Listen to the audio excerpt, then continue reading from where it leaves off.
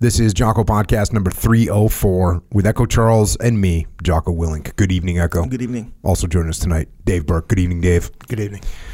We're going to continue our review of the book on the psychology of military incompetence. We started that on the last podcast, 303. Believe it or not, we only got through the foreword and the preface and 2 chapters.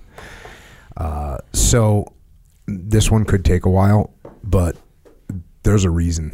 There's a reason I've been sitting on this book for a while. There's a reason I'm doing this podcast right now. And so today we're going to get through some of the first part of the meat of the book, which is the historical examples. And these historical examples are what get referred back to throughout this entire book. So each one of these situations that we're going to talk about, they're broken into chapters in most cases, not 100%, but these are disastrous military engagements or battles or campaigns or wars. And each one of these events could be an entire book. And that means each event could be a podcast or 2 or 3. And some of them have been, you'll notice some of them that we'll talk about, we have done podcasts on, because they're significant military events. Some of them, I'm sure, we'll come back and visit in the future. And I'm trying to give enough information from each one of these events so that when he refers back to these events later, you get it. Because if you don't have the context, then you won't understand the references that he's making.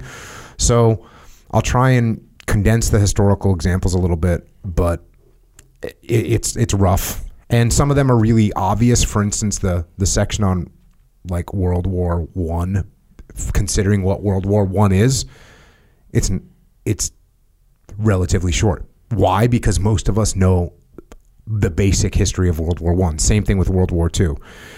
But then he gives more specific examples inside of each of those and outside of those wars that are definitely more detailed. And this section of the book starts with an epic example of incompetence and tragedy. It is about the Crimean War, including the famous or infamous, depending on who reads you the story, Charge of the Light Brigade.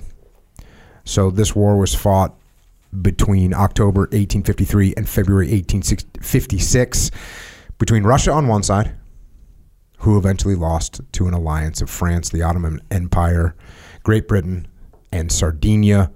And so we're going to get into it in the book. The Crimean War certainly marked an exceedingly low point in British military history. The poor quality of the officers, most of whom had bought their commissions and for whom no standard of education was required, stood in marked contrast to the excellence of the men, described by one observer as the finest soldiers I ever saw in stature, physique, and appearance. So right out of the gate, we don't like this scenario. How do you get to be in a leadership position? You pay money. That's how you get to be in a leadership position. Your dad is a rich whatever, and so you're a spoiled punk-ass kid, and your dad wants you to have some clout in the world. So he says, oh, I'm going to buy you a commission. And by the way, the more money he has, the more rank you get. It's savage. But yeah, he's also saying that the men were squared away. Amongst the officers, there seemed to be an inverse relationship between rank and efficiency. The more senior they were, the less competent they appeared. At the apex of this pyramid of mediocrity stood, or rather sat, for he was always on his horse or in his quarters, and, being inordinately shy, rarely walked amongst his men, Lord Raglan. His qualifications for leading a British expeditionary force appear to have been his age, 67. His lineage, he was the youngest of Duke of Beaufort's 11 sons, and his experience 25 years as military secretary to the Duke of Wellington, and then Master General of Ordnance. No one would accuse him of having a mind cluttered by any previous experience of command, for he had none, not even of a company. So this guy, Raglan, which is a bummer because Raglan is the name of an awesome surf spot in New Zealand. It's also a name of one of my favorite restaurants in San Diego, which is named after the surf spot, not after the Lord. Yes, sir. Lord Raglan. Raglan OB, shout out. His appointment, however, was not wholly inappropriate, for of him it was said, his chief merit was that despite his incurable habit throughout the campaign of referring to the enemy as the French, which, by the way, the enemy was the Russians, and the French were on his side, he was admirably adapted to lessen the friction in coalition wars. So this is a guy that was sort of, easy to get along with, right? You got a bunch of people. We got the French, we got the Sardinians, we got the Ottoman Empire, we got England. Let's put somebody in charge that kind of can make friends. So that's his admirable quality. In fact, Raglan seemed to agree with most French proposals. It was a characteristic of the man that he hated conflict. There's so many weird things in all these different personalities. It is just... I was on Extreme Ownership Academy today, and somebody brought up one of those personality tests. And so he was saying, we had a company offsite and we did this personality test, and it made me start thinking about, hey, when I'm interacting with someone else, I need to think about what type of personality they have and try and relate things in a way that will best land on their personality. And I said, yes, absolutely. And then on top of that, add 78 other items. Who is this person? What's their personality type? Sure. What's their experience? What's their background? What kind of day are they having today? What's their position in the organization? What's my relationship with them? Because what we're dealing with when you're dealing with other human beings is that thing that we talked about on the Underground podcast, which is we're all insane because we all see the world a little bit differently. So when I'm relating to Dave, I can't just think, I need to relate to his personality, but how does he feel about this project? What's his passion level? What's his experience? How much does he know? Has he had bad experience with this department that he's going to go take charge of? All those things you have to think about when you're going into these situations dealing with other human beings. It's a disaster. Yeah, we say leadership's a human nature endeavor all the time. And this idea of even just contemplating how the other person is going to react is a huge step in the right direction. And it's shocking how many people, that's really what you get when you get the inexperienced leader. They're seeing everything just through their own eyes. Right. And everyone just, what is wrong with everyone? I'll tell you what's wrong. They're humans. Yeah. Fast forward a little bit. If Raglan and his staff constituted the nerve center of the army in the Crimea, the sinews comprised a field force of 5 infantry and 2 cavalry divisions under commanders who, for the most part, did little to inspire confidence. Here, too, the problem was partly one of age. Apart from the 35-year-old Duke of Cambridge, cousin to the Queen, all the senior commanders were between 60 and 70, with Sir John Burgoyne, chief engineer, topping the list at 72. Certainly it could be said of them that what they lacked in experience they made up for in years. So am I committing ageism right now by saying, hey, if you're 72 and you're in a war that's taking place in 1853, maybe you're not in the best of health and maybe you shouldn't be running a war. Check. As I think a lot of times in these wars back in the day, like if you're a British lord or whatever, this is just going to check the box, right? Oh, you can go out and, kill some natives and be a hero for the king or for the crown, right? Some of that is definitely going on. As has so often been the case, the next lower level of command did contain some leaders of vigor with a talent for war. Such one was Sir Colin Campbell. His command, unfortunately, was no larger than a brigade. As usual in those days, the cream of the crop of the army was the cavalry, commanded in this instance by Lord Lucan, an impulsive man of moderate intellect and lacking experience. There you go. That's a good way to start.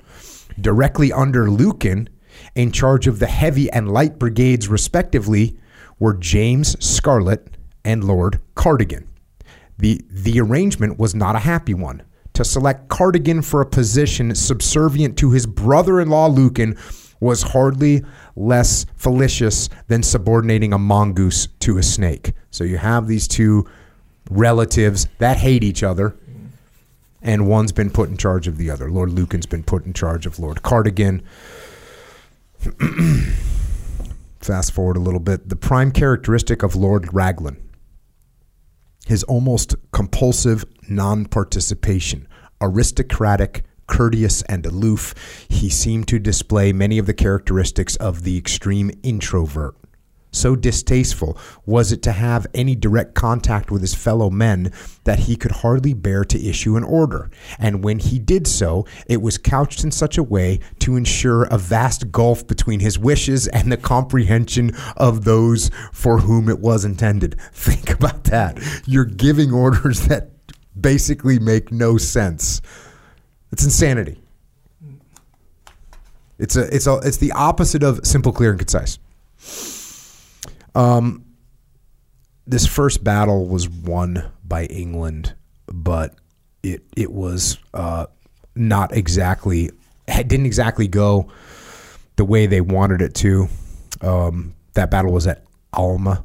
Despite the fact that Raglan, watching from afar, played little part in bringing about, Alma was a victory for the Allies, thanks to the courage and superb fighting qualities of the soldiers and their junior officers. Through what one observer described as a great want of generalship, the victory was achieved with much unnecessary loss of life, even worse because of a total failure to follow it up, yielded few, if any, dividends for the campaign as a whole. So they were able to win the battle, this first battle, only because the soldiers and the junior officers were freaking squared away and brave. And that's a thing that you get throughout this book, is the bravery of the soldiers is undeniable, but they get put in situations that are just disastrous. There is one final point of some relevance to the thesis of this book. It concerns the matter of initiative. Lack of direction from those at the apex of a hierarchical authoritarian organization provides a special dilemma for those at lower levels in the chain of command. Confronted with the absence of clear-cut orders, what are they to do? So you're in a hardcore hierarchy and there's no clear-cut orders. What are you supposed to do? If they take the law into their own hands, they run the risk of being accused of insubordination, particularly if their plans happen to miscarry. But if they do not show initiative, then they are equally likely to suffer for not having done so. At Alma, the field officers, for want of higher direction, used their own initiative with considerable success. In doing so, they saved the day, if not the campaign. This is what we set up in organizations when we're micromanaging people, and all of a sudden, you can't get the word out. What are people supposed to do? If you've trained them to get micromanaged, they're not going to do anything. Fast forward a little bit. Trouble started in dividing command between the two generals, Lord Lucan and Lord Cardigan. Already mentioned them. Individually, neither was fitted to his post. Together, they were a disaster. As one of their fellow officers wrote in his diary, the more I see of Lord Lucan and Lord Cardigan, the more I thoroughly despise them. Such crass ignorance and such overbearing temper.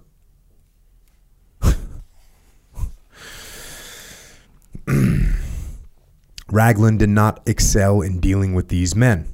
Instead of loyally supporting Lucan, he appeared to condone even the most flagrant excesses of the incorrigible Cardigan. So he's got the senior officer, which is Lucan, and instead of like, okay, you know what, you're just going to support the chain of command here, instead he sort of lets Cardigan run wild as well. Not only did he allow Cardigan to bring his private yacht into Balaclava, where for weeks it took up valuable space in the congested harbor, but he also permitted him to live on board even while his brigade and divisional commander were roughing it ashore on rations under canvas. I like how David's just closing his eyes and shaking his head throughout this. By forfeiting his position of authority and exacerbating the already bitter enmity between his subordinates, Raglan's laissez-faire handling of these relatively minor matters sowed the seeds of the ultimate disaster, the destruction of the Light Brigade. So look, we've heard some crazy stuff, but when your troops and your leadership and your subordinate leadership are living off rations in tents and you're in a freaking yacht in the harbor, you can't make that up, dude. That is a level of crazy that you almost couldn't believe. And we were hearing stories about like they were bringing pianos and like, gramophones and stuff. I'm like, wow, that's pretty excessive. And now you got I need my personal yacht in the harbor, and I'm going to live on it. Yeah.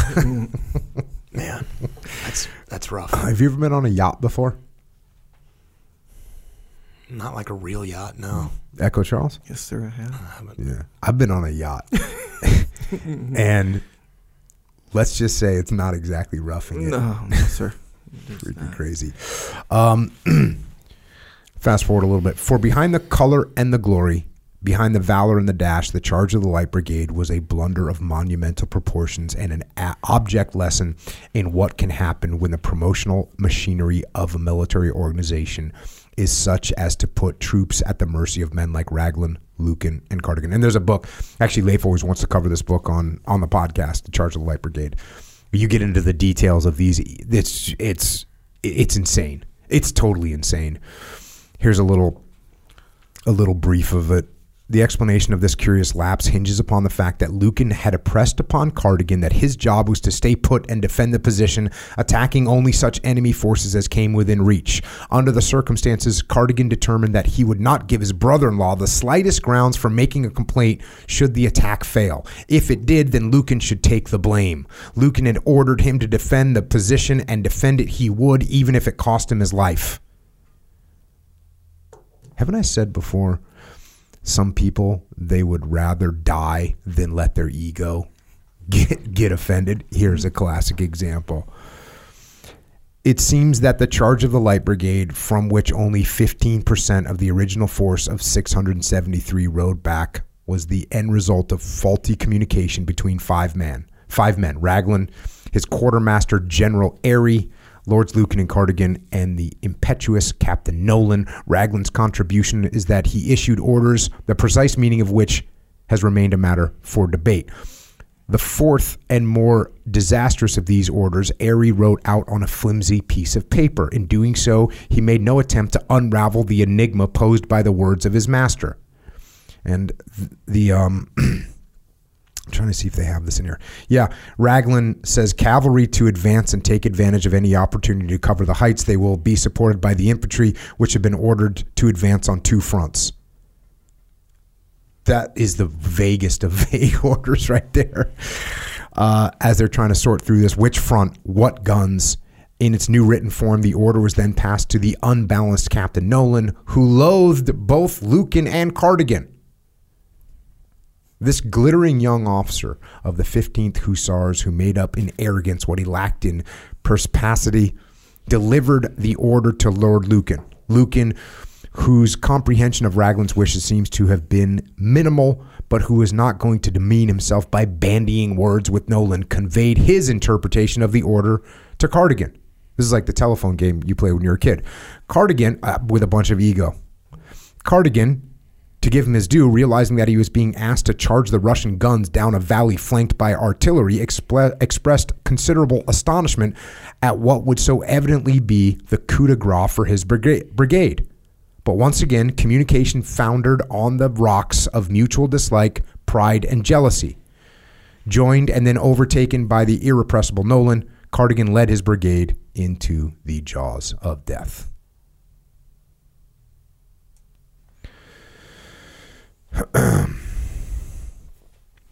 There's a little section here on apportioning of the blame. Like, what do you do?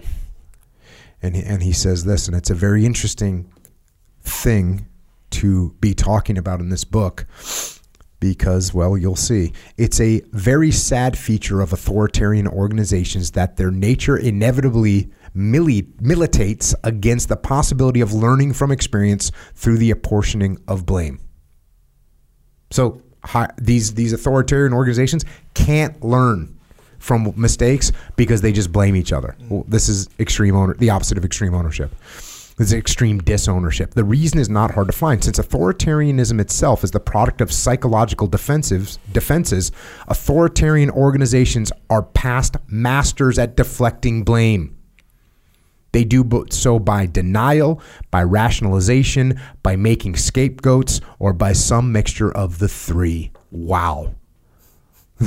This is why the book Extreme Ownership has hit a mark. Because it's the opposite of this. Denial, rationalization, making scapegoats, or by some mixture of the three. However it is achieved, the net result is that no real admission of failure or incompetence is ever made by those who are really responsible. Hence, nothing can be done about preventing a reoccurrence.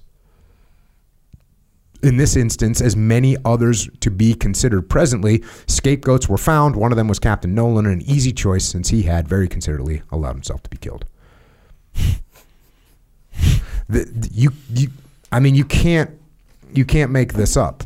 You can't make this up. The fact that the book Extreme Ownership and the concept of extreme ownership is literally the opposite of the psychopathology of bad leadership. And the key point, like even in the, I did a TED talk about extreme ownership, and sort of part of that is no one takes ownership of the problems and therefore the problems don't get solved. That's what this just said in more words, because Dr. Nixon is smarter than I am. Not the only problem. Another thing going on, meaning the charge of the Light Brigade was not the only bad situation that unfolded in the Crimean War. The Crimean mismanagement reached its apogee, not in the battles so far considered, but in the winter. And by the way, I'm skipping some battles. He gives more detail. Not in the battles so considered, but in the winter which followed them. Despite the fact that between October 1854 and April 1855, there was no fighting whatsoever, Raglan's army suffered a 35% decline in its active strength. This loss was due to a total disregard for the army's physical welfare and a refusal to ameliorate the cold and wet of a Russian winter. Men died of cholera, exposure, malnutrition. They died of untreated wounds, of scurvy, gangrene, and dysentery. As one surgeon observed of the early losses at Balaclava, we now bury 3 times the number of men every week and think nothing of it.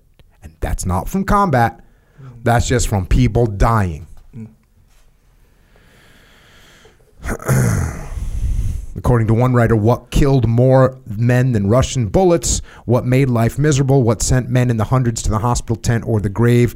They were frequently synonymous, was want of firewood. Without it, not only were men never warm, not only could they never cook their ration of cold grunter, but they were never dry. One of Raglan's colonels wrote, they go down to the trenches wet, come back wet, go into the hospital wet, die the same night, and are buried in their wet blankets the next morning. And an army surgeon wrote, I never thought the human subject would endure so much privation and suffering. And we have to remember, this is when freaking England is a superpower. This isn't like some ragtag military unit. Hey, what's exposure? You die of exposure. Like cold, either cold, hot. If you're out in the tundra, the freezing tundra, you die of being too cold. That's exposure. If you're out in the desert, you're exposed to heat, you can die of that. Just the elements in general. Elements in general, yeah. Huh. You probably wouldn't know about that growing up in Hawaii. No, because you're not going to die from exposure in Hawaii. You actually go sleep in exposure in Hawaii. It's all good. Back to the book. Eventually, after a winter of terrible privation, Raglan's army came to the last battles of the war, those of Redden. They involved the storming and capture of a fortress on the outskirts of Sebastopol. It seems that little had been learned. Again, there was gross underestimation of the enemy's ability. Indeed, the forthcoming engagement was regarded with such equanimity that it attracted a large assembly of sightseers. When the band of the Rifle Brigade played light music, an audience of officers' wives, traveling gentlemen, and even a number of serving soldiers took up position on surrounding hills. Raglan, with his mind closed to all that had gone on before, and an enduring overconfidence in his army, chose only 400 of his 25,000 men for the first stage of the battle, the occupation of some quarries from which the assault on Redan would be mounted. This proud economy in manpower was his first mistake. So you got 25,000 people, and you're going to use 400 of them. And by the way, there's a band playing, I don't even know what kind of music they're playing. What do you say, light, spirited music? If you're going into combat and you're not listening to Metallica, you shouldn't bring a band. Raglan's staff miscalculated the strength needed to occupy the quarries and to repel counterattacks. Reserves had been inadequate and unavailable when most needed. Little thought had been given to the selecting of troops to be used. The proportion of veterans was low. Many of the officers, although unquestionably brave, were young and inexperienced. But it was with the second stage of the battle, the main assault, that things went really wrong. Again, Raglan and other high-ranking officers underestimated enemy strength and overestimated the effects of artillery bombardment with which he preceded the attack. Nor did he appreciate that between the bombardment of the Russian fort and the dawn attack forced upon him by the French commander, the enemy would well be able to repair their defenses and their guns. So you can just see mistakes are just piling up. Under the circumstances, it was hardly surprising that the great volume of fire from the Russian guns brought the British attack to a very bloody halt. It was at this moment, just when it was most needed, that Raglan's artillery received an order to cease fire. It was this last blunder which transformed an aborted attack into a massacre. No longer intimidated, enemy muskets poured a hail of lead into Raglan's stricken army. The latter parties, moving like snails beneath their load, were mown down as they struggled up the slope. Thus ended the first battle for Redan. Until then, the most disastrous of the war. Raglan's army had no illusions as to the incompetence of their general and his staff. A staff officer wrote, "We had been told from headquarters and other high authority that success was certain, that the arrangements for the plan of attack were so perfect that they must succeed. When put to the test, they turned out to be so execrably bad that failure was inevitable." Others described the battle as mismanaged, blotched, bungled, feeble, and ill-conducted, bad business, a bungling, disgraceful, childish failure.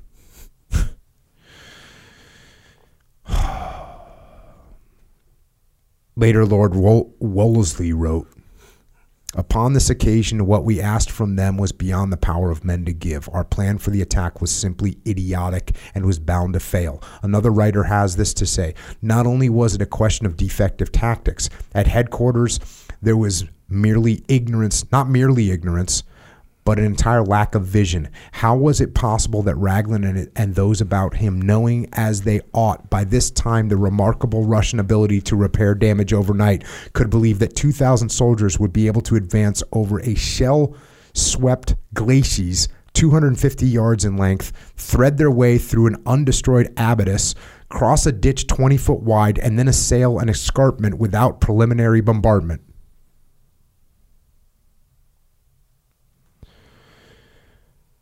I mean, can you even fathom that sort of operational planning? You have to think. This is no thought. Yeah, I'll be honest with you. I'm having a hard time listening to this and trying to even capture like the seminal, like the critical portion of this. I'm trying to get in my head, like, what is the most critical lesson from this? Of all these things that you keep piling on top of each other, of all these insane things. And there's a part of me that finds it unbelievable. Like, I am literally having a hard time believing this happened, knowing that it did. Of something I think is probably, the biggest lesson in leadership, and something you articulate to people all the time, which is you actually have to care about your people more than yourself. That fundamental belief, not a tactic, not like a tool, but the belief that your people matter more than yourself.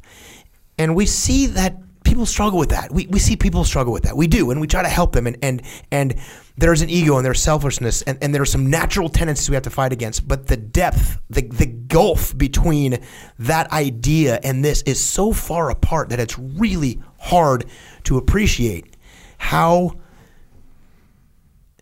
little the perception is that the things that you're talking about aren't things. They're people, like human beings on your team. And hearing it, it's hard to comprehend. How do you get so disconnected? You know, the yacht was like sort of a funny, a little bit like sad story. But we all know I know it's coming. I know what the outcome is. So the culmination of that is how inconceivable it could be. And then how there's a lesson inside there of, if you don't care about the people around you, you're not going to listen to them. And how far you can get from that. I mean, this isn't 1,000 years ago. Yeah. Yeah. Like there's a billion different, the last section I read, it's like, a tactical problem, tactical problem, tactical problem, tactical problem. We get that. There's some tactical, and people make tactical mistakes. Yeah. The question is, how do you make all these tactical mistakes? The answer is leadership. Yeah. All your problems are leadership problem, and the solution is leadership. The solution to problems is leadership. And you end up with people that are bad leaders in these situations. They make bad decisions and things fall apart. And the other thing we have to think about too, because this is it's a military thing. It's a military idea, but there's the men and there's the mission, right? And there's a priority. Sometimes people say, well, the mission is the most important thing. The reality is that's actually not true. If you prioritize the mission over the men, you won't have any men left and you won't be able to execute any missions. So they're mutually supporting things that need to be both need to be addressed and taken care of. Yeah. If now look, can you get a mission where, hey, Dave, you're going to take your assault team in and you're taking out this, air defense node in North Korea, and Jocko's team is going to take out the other defense node, and Echo's team is going, and if we don't take out these 3 defense nodes, we can't, we're not going to strategically achieve this objective. Then it's like, okay, look, we're going to be taking some casualties. And look at D-Day. That's what we did. Look at the Pacific Island campaign. That's what people did. But to look at a situation like this where there's about 10,000 other ways to execute this mission is insane. Yeah. And if you're going through that sort of mental arm wrestling over the men or the mission or the people and the mission, the only way you actually get people to be willing to do that mission is for them to know that you care about them more than yourself.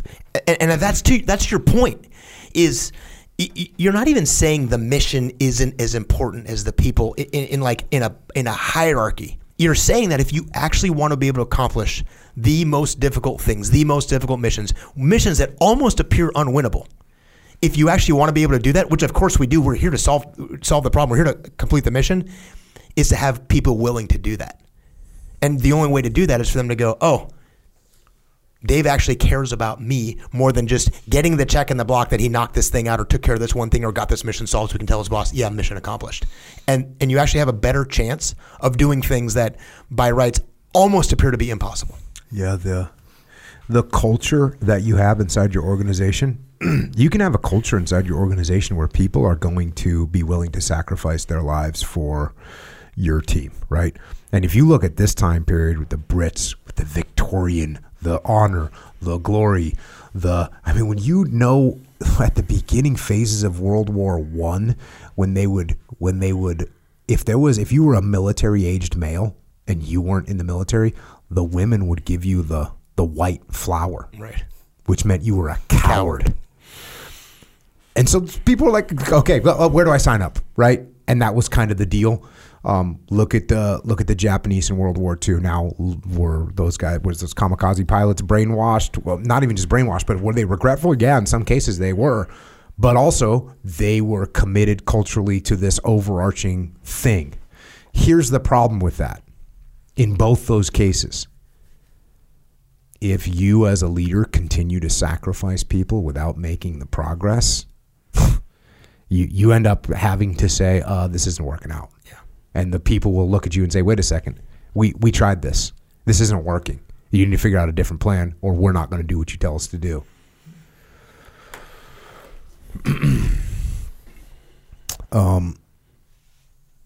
Continuing on here, for the student of the psychosomatic disease, the aftermath of the battle is not without significance.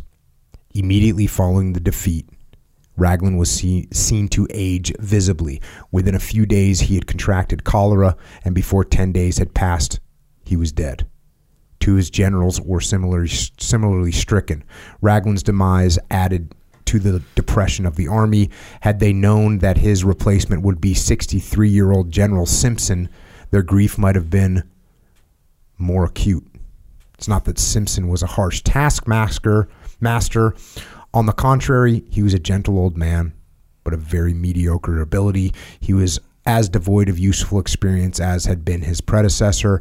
His methods were rather simpler than those of Raglan's. Presumably, to avoid giving a wrong order, he gave no orders at all, and he devised no plan.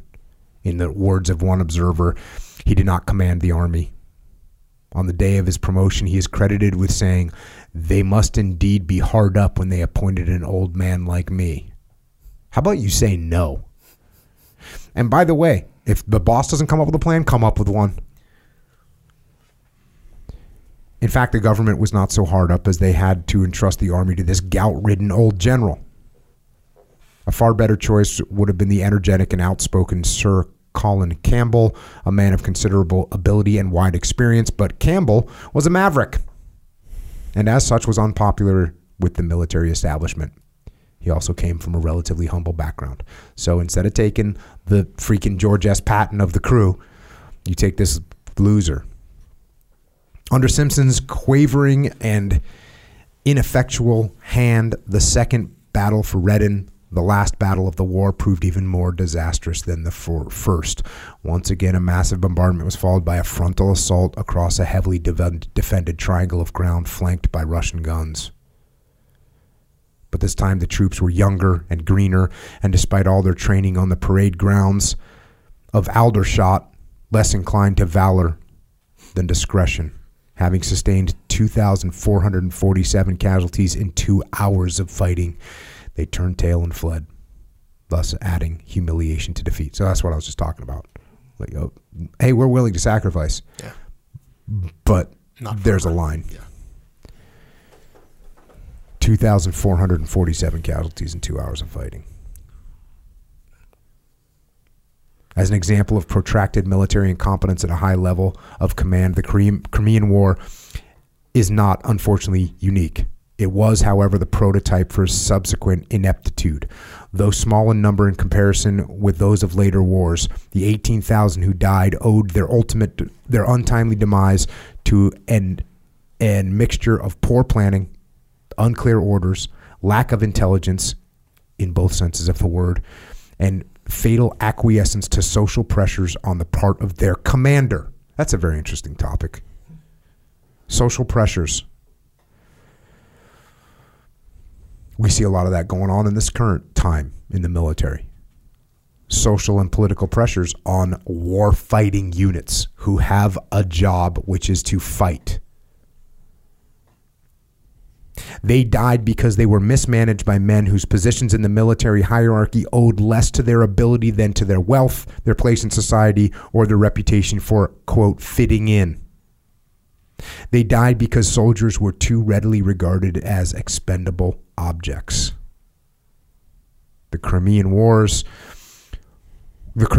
was fought at a time of the greatest prosperity this country had ever known, when British efficiency, inventiveness, and sheer entrepreneurial vigor knew no bounds. As I said earlier, this isn't like a ragtag crew. Why then was it fought so badly? So badly that the casual observer might have been forgiving for thinking that at some level we did not really want to win. Of course, there are some obvious and immediate reasons. Governmental stinginess clearly played a part, as did the deliberate policy of entrusting military matters to an aristocratic rich but essentially amateur elite. This on the grounds that such a class would have neither the motivation nor indeed the skill to turn upon the state. but this is only to touch the surface of the problem. Such reasons do not explain the passivity and non-participation, the monumental errors of judgment, the ludicrous appointments, the paralytic ability to improvise or innovate. They do not explain the staggering and ultimately self-destroying wastage of manpower, which seems to have its origin in a curiously detached attitude toward human suffering. Finally, they do not explain the even greater depths of incompetence shown on this occasion by the enemy, of whom it has been said, quote, the Russians, with more men in the field and immense potential reserves, were even bigger muddlers than their invaders and seemed to move in a vague dream of battle. So that whole last section is saying, look, there were some problems. Like maybe the government didn't support as much. Maybe there was some what do you say? Governmental stickiness, right? So there's some problems, but you should not be losing like that. It doesn't explain all these issues. And especially that last part where he says, look, the Russians were like crap anyways. It's not like they got beat by the freaking Waffen SS in 1941. So there's issues. The next thing that he talks about in here, and again, there's so much more detail in this. Just get this book. There's so much more detail that is important. The next section here, chapter 4, talks about the Boer War, and we covered the Boer War on podcast 233. The Boer Army consisted, this is an interesting statement about decentralized command. The Boer Army consisted of 35,000 generals, each combatant his own master defending his homeland.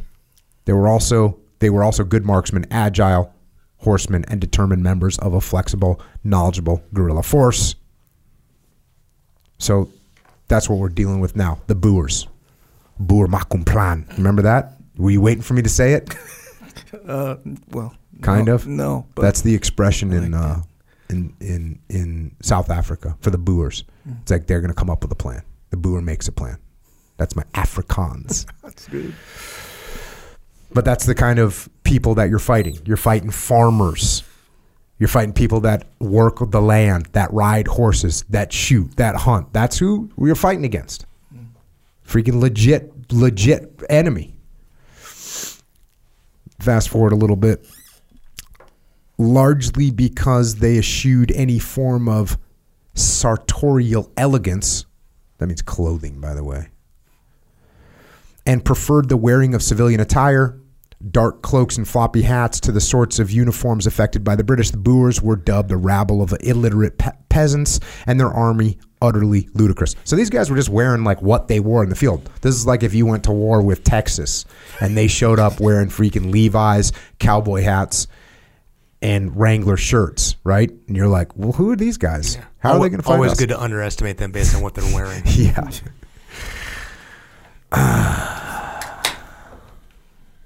Fast forward a little bit. As Lord Kitchener said, the Boers are not like the Sudanese who stood up to a fair fight. They're always running away on their little ponies. There are a good many foreigners among the Boers, but they are easily shot as they do not slink about like the Boers themselves. So here you are complaining. What kind of tactics are these? What are they doing? We had to be careful of that. Like in Iraq, it was like, oh, they're running around just doing these IEDs. That's cowardly. It's like, oh, they work. Yeah. How about that sense? They're not as easily shot. Complaining that they're hard to kill. Yeah. Yeah. Check. I guess maybe they know what they're doing. Yeah. It sounds like they have a good plan. Yeah. And by the way, we did this to them in the Revolutionary War. But just FYI, they're England, their Lord Kitchener. Remember what happened at Lexington and Concord? You know, we were scurrying around too, and we kind of kicked your ass. So you should have maybe learned some lessons there. Which is one of the points of this whole book, is the fact that there's no lessons learned. Yeah. This then was the background of the attitudes and expertise the British Army brought to the Boer War. Any residual doubts about its unfittedness for the expedition tend to dissipate when one considers the behavior of the generals put in charge. The leading character was the Commander-in-Chief, General Sir Redvers Buller. According to a contemporary description, there could be no finer choice for the South African adventure. There is no stronger commander in the British Army than this remote, almost grimly resolute, completely independent, utterly fearless, steadfast and vigorous man. Big-boned, square-jaw, strong-minded, strong-headed, smartness, sagacity, administrative capacity. He was born to be a soldier of the very best English type, needless to say, the best type of all. Freaking legit, right? Here's the reality.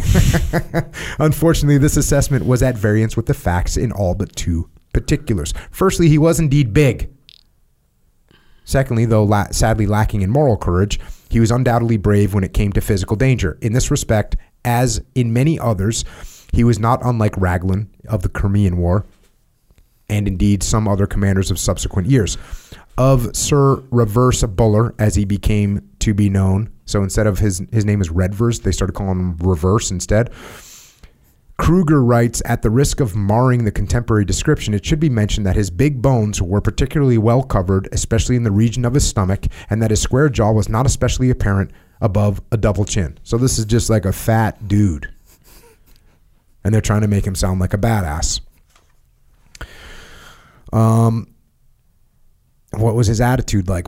Fast forward a little bit. Buller lost no time in trying to rid himself of any direct responsibility for the conduct of the war by handing over the reins to subordinate commanders to whom he gave no further directives. Buller's subordinate, General Methuen, with 8,000 men, was very nearly defeated by 3,000 Boers.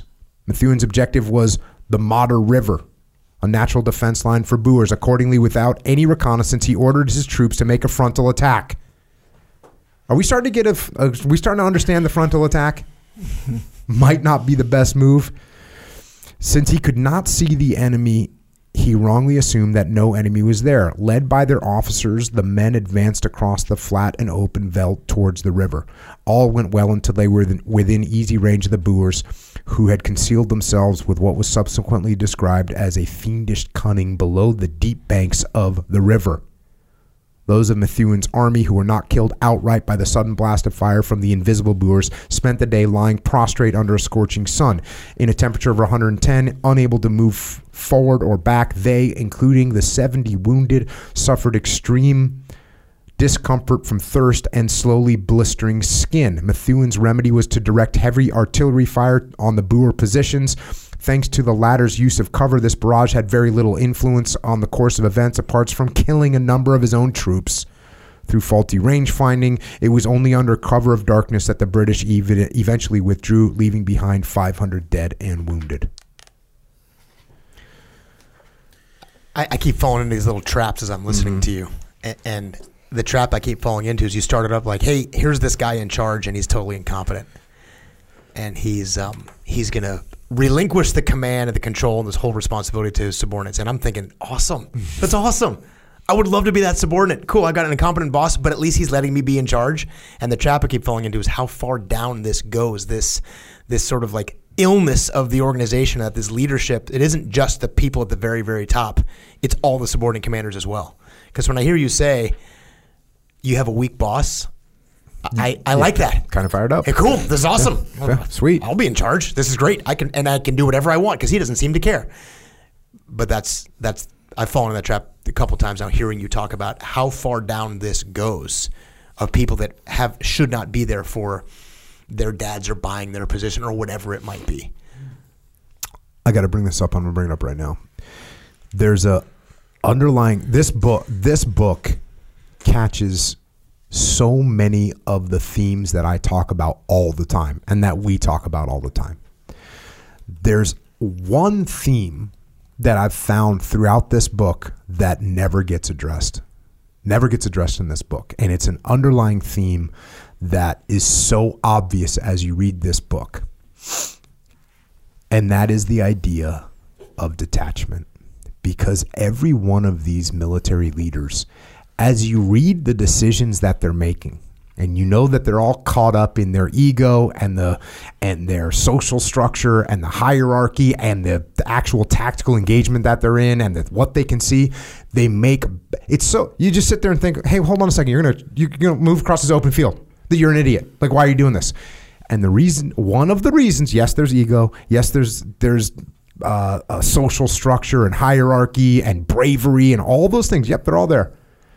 But if you are in charge of something and you don't take a step back to actually assess what is happening, how it's going to happen, why you're going to do it this way, if you can't detach from these things, you are going to fail, and you're going to fail all the time. And that's one of the only themes that I talk about, that we talk about, that really doesn't get addressed here. He never says, hey, and maybe I didn't catch it. Maybe we'll catch it the first time because I'm paying attention to it as we read it. But he never says, hey, no one took a step back and looked at this plan. Doesn't really say that, which is a huge red flag. We were talking about this commercial. Is that what it's called? Advertisement, sure. Right? Commercial ad. We shot, right? Sure. An advertisement. Yeah. Echo Charles was in charge of an advertisement. You were making a video for Jocko Fuel, going to get some go, right? And I had a small role, Sure. Small role, one line, right? Sure, one line, yep. Well, when I showed up, so you guys were kind of done with the filming, and I showed up to deliver my one line, right? Yeah, yes, sir. And when I came in, I kind of changed the script of not of my line, but of the I would say the lead actor's line. The straight up ending. Yeah. Really? Well, as I was trying to explain is like, that's not because I'm smarter. It's not because I'm funnier. It's not because I'm better at writing.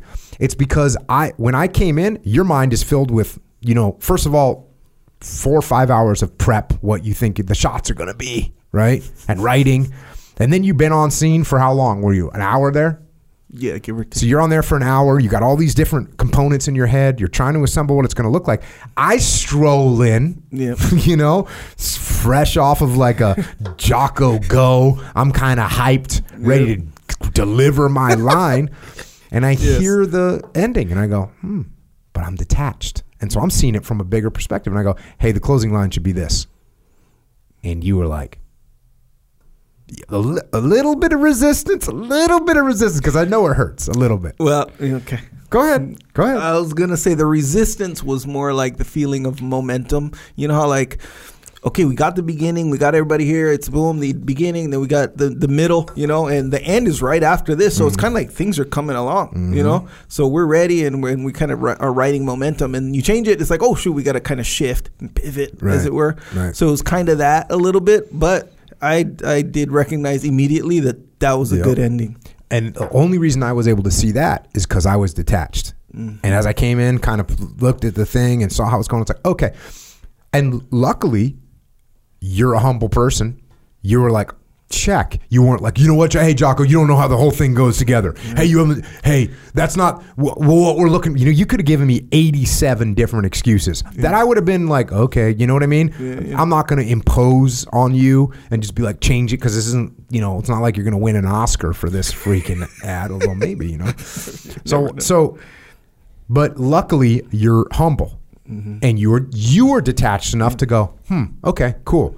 So that's one thing that I see that I don't see in this book. I don't see Dixon talking about the fact that one of the best skills for a person to have to overcome all these other problems is being able to detach, take a step back. Mm-hmm. Yes. I was just thinking about, and we talk about detachment all the time. And I was thinking about these situations. You just described two of them, between those two conflicts, the Crimean War and the Boer War, is this idea that detachment only works if the people on your team are actually prioritizing the team being successful over these other things like the social pressure or these other things that I know they sound outlandish. I know that they sound outlandish the way you're describing this, but even inside these organizations, does Dave like, oh man, I kind of work for Jocko. This is kind of his company, and I don't want to make him mad. So go. Yeah, go. Here's what's interesting about what you're saying. You because of what we do for a living, you're already aware of those things, right? A person that's you're not even what you just said, like, wait, is Jocko? That's a detachment. You're assessing what's going on. Most people are just, they're so caught up. They're like, I'm not going to let Dave Burke get control of this operation. That's the end state. Yeah. The end state is, I'm not going to let Dave Burke run this thing. Or Echo's like, I'm not going to let Jocko change. That's it. I'm not going to let Jocko change the way this script is going. That is it. That's the firefight right there in his head. I'm not going to let Jocko dictate what's happening. I'm in charge. Hey, Jocko, we're doing it my way. That's what happens. That's what happens to these guys. Yeah. The fact of the matter is they don't detach, so they can't see it. Yeah. So it's, yes, you're right in the fact that they aren't considering it, but the reason that they're not considering it is because they can't even see it, because it's all around them. It's just the way they're thinking. It's the way they're thinking, which is freaking horrifying. Yeah, that's the horrifying part. Yeah. Gets worse, by the way. Within a few days of his performance at Modder River, he confirmed the worst fears of his critics and even more disastrous Battle of Magersfontein. Magersfontein. Sorry to the people of South Africa, to the Afrikaans, I'm sorry. Magersfontein. Especially for a Dutch guy, I should be doing a little bit better. The Boers were concealed in narrow trenches in front of his objective. They waited patiently until the British came within easy range. Surprise was complete. When they opened fire, a hail of lead swept through the ranks of the Highland Brigade. Within minutes, the ground was carpeted with dead soldiers, including the Highland commander, George Wauchop. It was too much for the remainder, despite their training and discipline, despite the honor of the regiment, despite all the factors which the high command finally believed would induce uneducated soldiers to sacrifice themselves for the shortcoming of their generals. They broke ranks, turned tail, and fled. As they did so, they were further pounded and demoralized by hitherto undetected batteries of Boer artillery. Fast forward a little bit. Methuen was by no means the most foolhardy of the generals.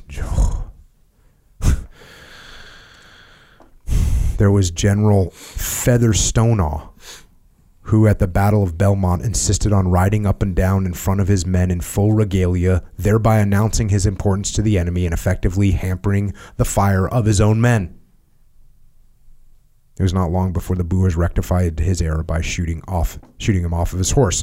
There was General Hart, who at the Battle of Colenso inflicted 30 minutes parade ground drill on his brigade before marching them shoulder to shoulder in barrack square precision across the open veld against the Boer position. Since it was broad daylight, his densely packed column provided an irresistible target for every Boer gun and rifle within range.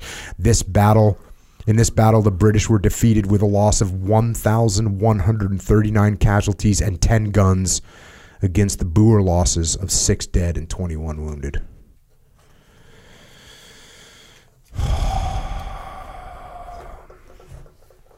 Fast forward a little bit. It is at this point it becomes necessary to introduce another concept which is relevant to the conduct of the South African War. It is that of the effects of psychological stress upon decision making. It is perhaps their resistance to stress and their ability to carry on when things go wrong that good generals are most easily distinguished from poor ones. Which, by the way, if you can detach, that's what's going to allow you to do that. By this standard, General Buller, physically so huge, failed dismally. Irresolute from the outset, the 3 defeats sapped whatever confidence he ever had. From being weak and fearful, he became a veritable jelly of indecision. His plans became vague and indefinite. His specific orders scarcely more enlightening. His lack of moral courage in the face of adversity revealed itself most clearly in his propensity for making scapegoats of his unfortunate subordinates, those admittedly incompetent generals who had blundered on without direction or assistance from above while taking none of the blame himself. Again, the direct antithesis of extreme ownership. The nearest to such admission was a reference to bad luck. Bad luck it may have been, but worse luck was to follow in the shape of that 1,400-foot monument to military ineptitude, Spion Kop. The totally unnecessary storming of this mini mountain was to the Boer War what the charge of the Light Brigade had been in the Crimean War. The details are as followed. While still numbed by the series of defeats just recounted, Buller's army of 29,000 infantry, 2,600 mounted men, 8 field batteries, and 10 naval guns was enriched, if that is the word, by the arrival of a fresh division commanded by Sir Charles Warren. Fast forward a little bit, the plan went wrong for several reasons. In the first place, Warren's division was far too small for the main attack. The second reason for disaster lay in the character of Warren, who has been described as a dilatory yet fidgety, overcautious yet irresolute, and totally ignorant regarding the use of cavalry. He was also obsessive, obstinate, self-opinionated, and excessively bad-tempered. Isn't it interesting how you hear bad-tempered a lot when this guy's describing freaking knucklehead leaders?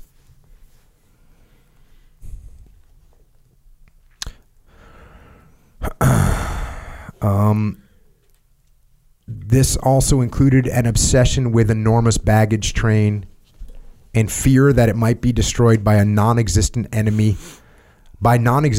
guns on the small mountains Spion Kop. So concerned was he with his baggage that he spent 26 hours personally supervising its transfer across the river.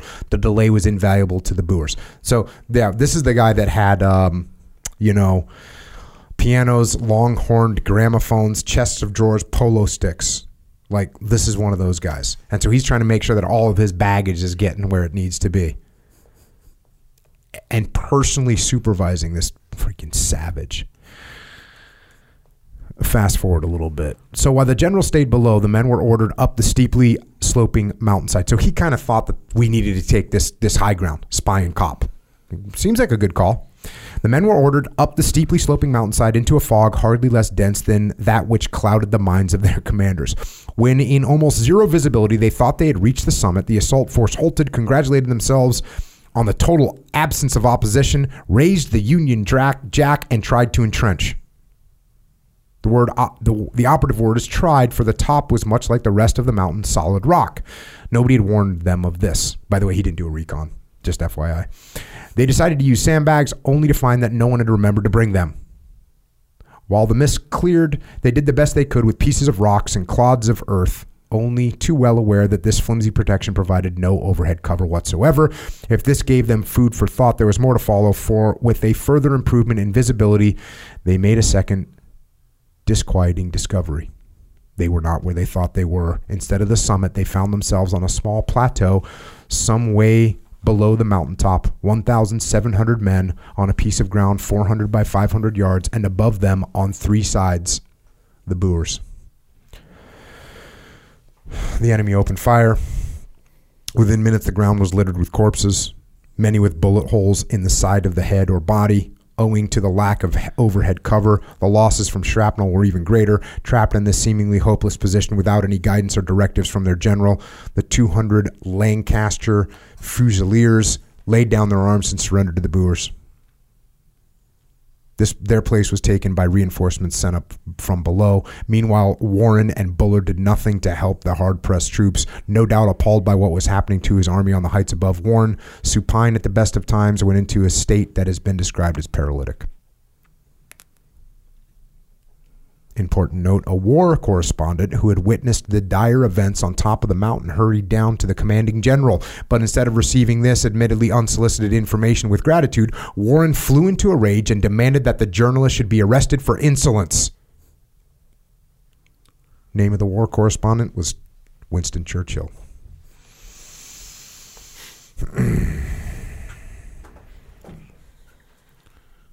But before moving on to the next example, it's worth placing the Crimean and Boer Wars in the same perspective. Both present a picture of what appears to be unrelieved stupidity, but more interesting is the psychological pattern of these events.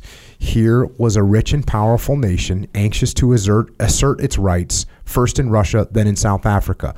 What did it do but send out highly regimented armies which endeavored to make up in courage, discipline, and visual splendor what they lacked in relevant training, technology, and adequate leadership? As to the latter, in each case, a commander-in-chief was selected who, despite his deficiencies, remained inordinately popular with his troops for far longer than he deserved. Both men were genial, courteous, and kind. Both were inexperienced, irresolute, and lacking moral courage. Both were rich and well-connected, but both, when the occasion demanded, were only too ready to divest themselves of all responsibility for the errors which they had made, and the one seemed quite unable to learn from the mistakes of the other. From the moment, it might prove helpful to keep in mind certain characteristics of the incompetence just described. They include. So here's we get into a list of problems. Number 1, an underestimation, sometimes bordering on the arrogant, of the enemy. Check. In equating war with sport. Oh, that's a good one. An inability to profit from past experience. Hello. A resistance to adopting and exploiting available technological and novel tactics. This is just a list of freaking what not to do. An aversion to reconnaissance, coupled with a dislike of intelligence in both senses of the word. And I probably skipped over, there's a lot of situations where they don't do any recon. They're like, oh yeah, we know what to do. And they just go and execute. Great physical bravery, but little moral courage. An apparent imperviousness by commanders to loss of life and human suffering amongst their rank and file, or its converse, and irrational and incapacitating state of compassion. Passivity and indecisiveness in their senior commanders. A tendency to lay blame on others. Boom. A love of the frontal assault. Boom. A love of bull, and we covered a bit of this, but we brought up the term chicken shit. Actually, someone sent a great, I forget what document they got it from, but the term chicken shit is exactly, I should have brought that definition. It's exactly what I was trying to describe. The technical definition of chicken shit is perfect. It's like meaningless, imposed discipline for the sake of discipline. A love of smartness, a love of bull, smartness, precision, and strict preservation of the, quote, military pecking order. A high regard for tradition and other aspects of conservatism. A lack of creativity, improvisation, inventiveness, and open-mindedness. A tendency to eschew moderate risks for tasks so difficult that failure might seem excusable. And last but not least, procrastination. This is a good little filter to run yourself through once a week to see where you're at. Just to check on your damn self. What do you got, Dave? I'm literally writing down so as you went through that list, I tried to just as quickly as I could just make the connection. Humility, innovate and adapt, default aggressive, humility, cover and move, dichotomy, extreme ownership, direct approach, innovate, adapt, detach, default aggressive, discipline. And how quickly, and this isn't to like show how smart I am, it's like how easy it is to make the connection. What you preface this was, I think he listed 3. One was technology, I forgot what the first one was, and the third one was leadership. And really, the list could just be one. It's leadership. Yeah. But the title of this book is the title of the book is the psychology of it. It's the individual's person psychology. And when we're talking about these things, is how painful it is to sit from the outside and watch the hole that they dig, or just how obvious, and to your point of detachment, how obvious it is. It's not nuanced. It's not like a slight little adjustment. You're just sitting back here watching this, and there's zero chance it's going to work. Not because we know the history, but because of the setup that you're revealing. This is the situation. This is how these people make decisions. This is the way they think. Like, this is going to fail. This is going to fail. And how easy it is to attribute every single one of those to a basic, fundamental leadership behavior. Mm-hmm. It's disturbing. It's disturbing. Not the least of which is the one that repeats itself more than anything else, which is what you talked about at the very beginning, was humility. Just the inability to be humble. It is hard to listen to, man. Yeah. It is very difficult, and it's about to get worse. Chapter 5, Indian Interlude, which also includes a little section on Afghanistan.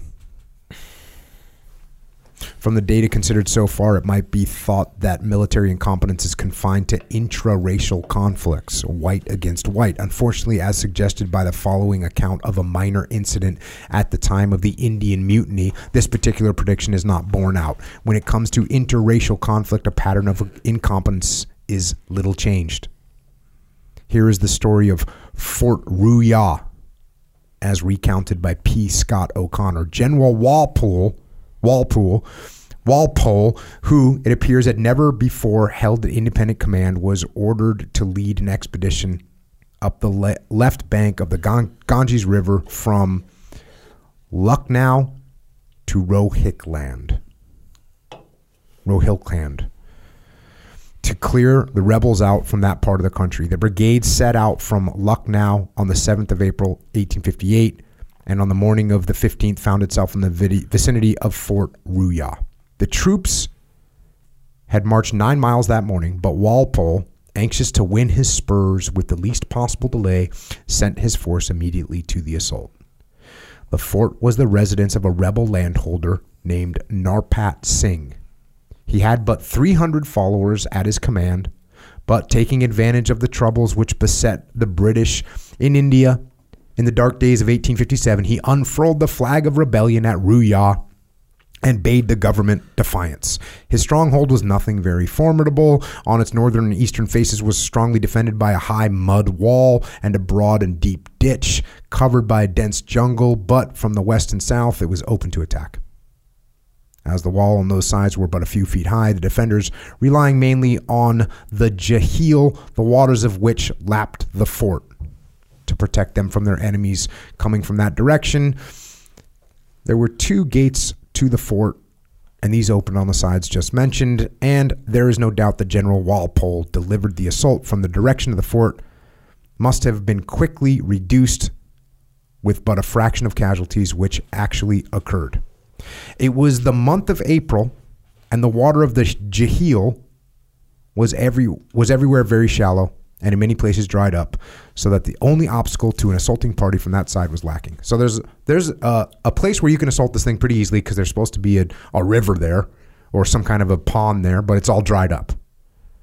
So that's the obvious place that usually you use that for defense, but it's not there. It's like you have a moat, but the moat is dried up. Okay, well, so that's where we're going to attack. However, back to the book, but General Walpole took no trouble to reconnoiter, and even without a cursory examination of the position, launched his men in a blundering, haphazard manner against the strongest face of the fort. The rebels, it was reported, were prepared to evacuate the place after firing a few rounds, but when they saw the British advancing against the face which could be defended, they changed their minds and determined to show fight. Now Walpole, under the mistaken impression that there was a gate on the east side of the fort, directed Captain Ross Grove to advance with a company of the 42nd Highlanders through the wood in that direction and to hold the gate and prevent the enemy from escaping. The company advanced in skirmishing order through the jungle before them, and dashing across the open space of ground which lay between the forest and the fort, found their progress impeded by the ditch, which had up until that point been invisible. There was no alternative but to lie down on the edge of the counterscarp, and as there was only a few paces between them and the enemy, and no shelter whatsoever, they were exposed to a galling fire and suffered severely. They held on to their position, however, in a most heroic manner, awaiting the development of the attack in the other directions. But finding after a time that no other attack was being made, Grove sent word to the general to tell him that there was no gate and requested scaling ladders for an escalade. Dude, don't talk about a brave individual. They're freaking under withering fire, and there happens to be no gate. Instead of said, hey, dude, we're out of here. He's like, hey, can you send us ladders maybe? Meanwhile, Captain Caife, wholly unaware of the ditch which had checked Grove in his advance, came up with his Sikhs and dashed into it. With no ladders to help them out, again, they were shot down without mercy by the enemy.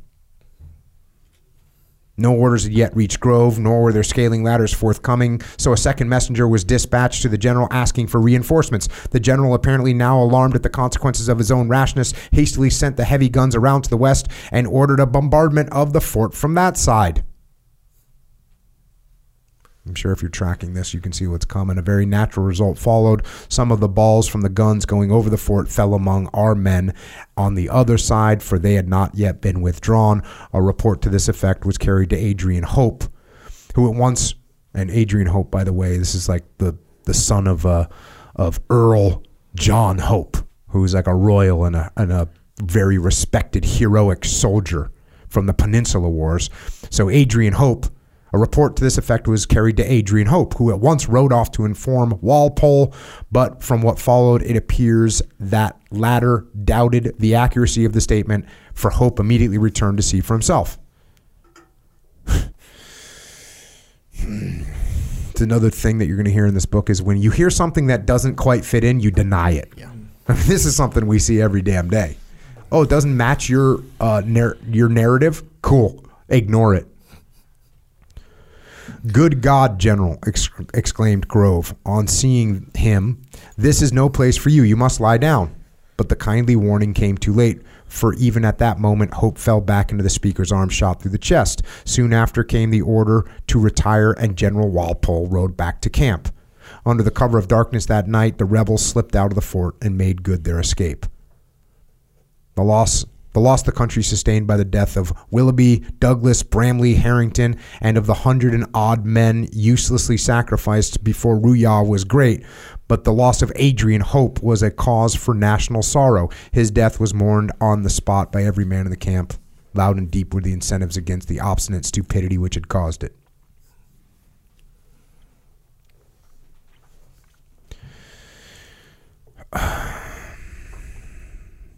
General Walpole's unhappy expedition was not the first disaster to befall the British Army in India. 16 years previously, in 1842, a catastrophe occurred beside which the events at Fort Rouillard seem scarcely worth a mention. Quote, "The road was strewn with mangled corpses of their comrades, and the stench of death in the air. All along the route they had been passing little groups of camp followers, starving, frostbitten, and many of them in a state of gibbering idiocy. The Afghans, not troubling to kill these stragglers, had simply stripped them and left the cold to do its work, and now the poor wretches were huddling together naked in the snow, striving hopelessly to keep warm by the heat of their own bodies. There were women and little children among them who piteously stretched out their hands for help. Later, the Afghans were to report with relish that the unhappy fugitives, in their blind instinct to preserve life a little longer, had been reduced to eating the corpses of their fellows. But they all died in the end."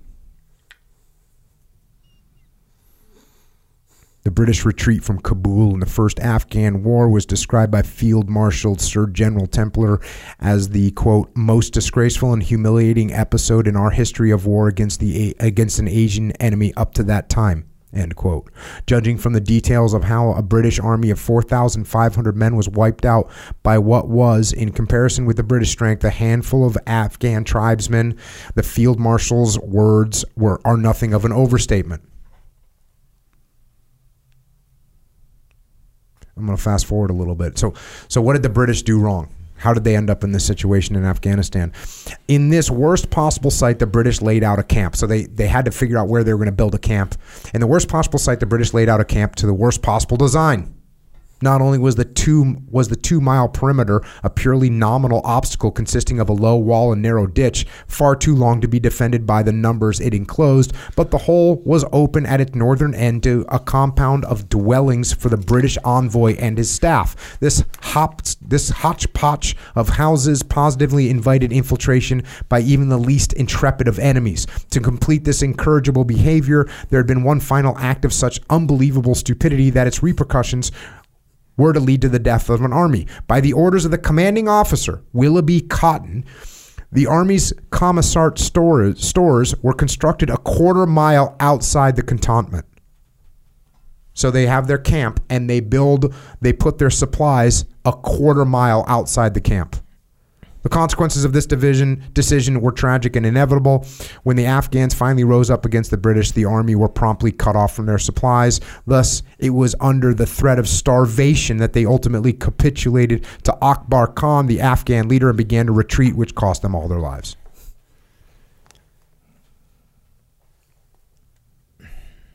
It's I'm really glad you brought up the concept of detachment being maybe, I guess, absent from at least from an explicit sense but you're trying to piece together how this is possible from a professional, maybe the most professional military in the world, at least historically at that point. Yes. You know what I mean? Like you said, not a bunch of just JV dudes trying to put some things together. And the only thing I can get in my head is what you talked about earlier is the inability to recognize the potential. And so the disbelief of, hey, if we do this, they could attack us and kill us all. And you're like, nope, can't happen. Cannot happen. And being unable to acknowledge that if something isn't the way you think that it is, and someone going, I guess I got to think someone's going, hey boss, do you think we should bring it inside the lines? Because it could create some potential risk for us. And the answer is, that can't happen. Or I'm trying to create in my mind some version of that where the disbelief is so high that they don't even recognize. I can't come up with another way to understand how it could be so bad other than when you made that connection of detachment and how do you deal with information that you can't process? You just deny that it happened. How old is your oldest daughter? 12. Okay. So if I said your oldest daughter, and what type of military training has she had? A little bit. You know what I'm saying? Totally. Like you take a 12-year-old girl that plays guitar and is on the freaking softball team, whatever. Yeah. And you say, hey, listen, I want you to design a fort to defend yourself from bad guys. Mm-hmm. Here's what you have.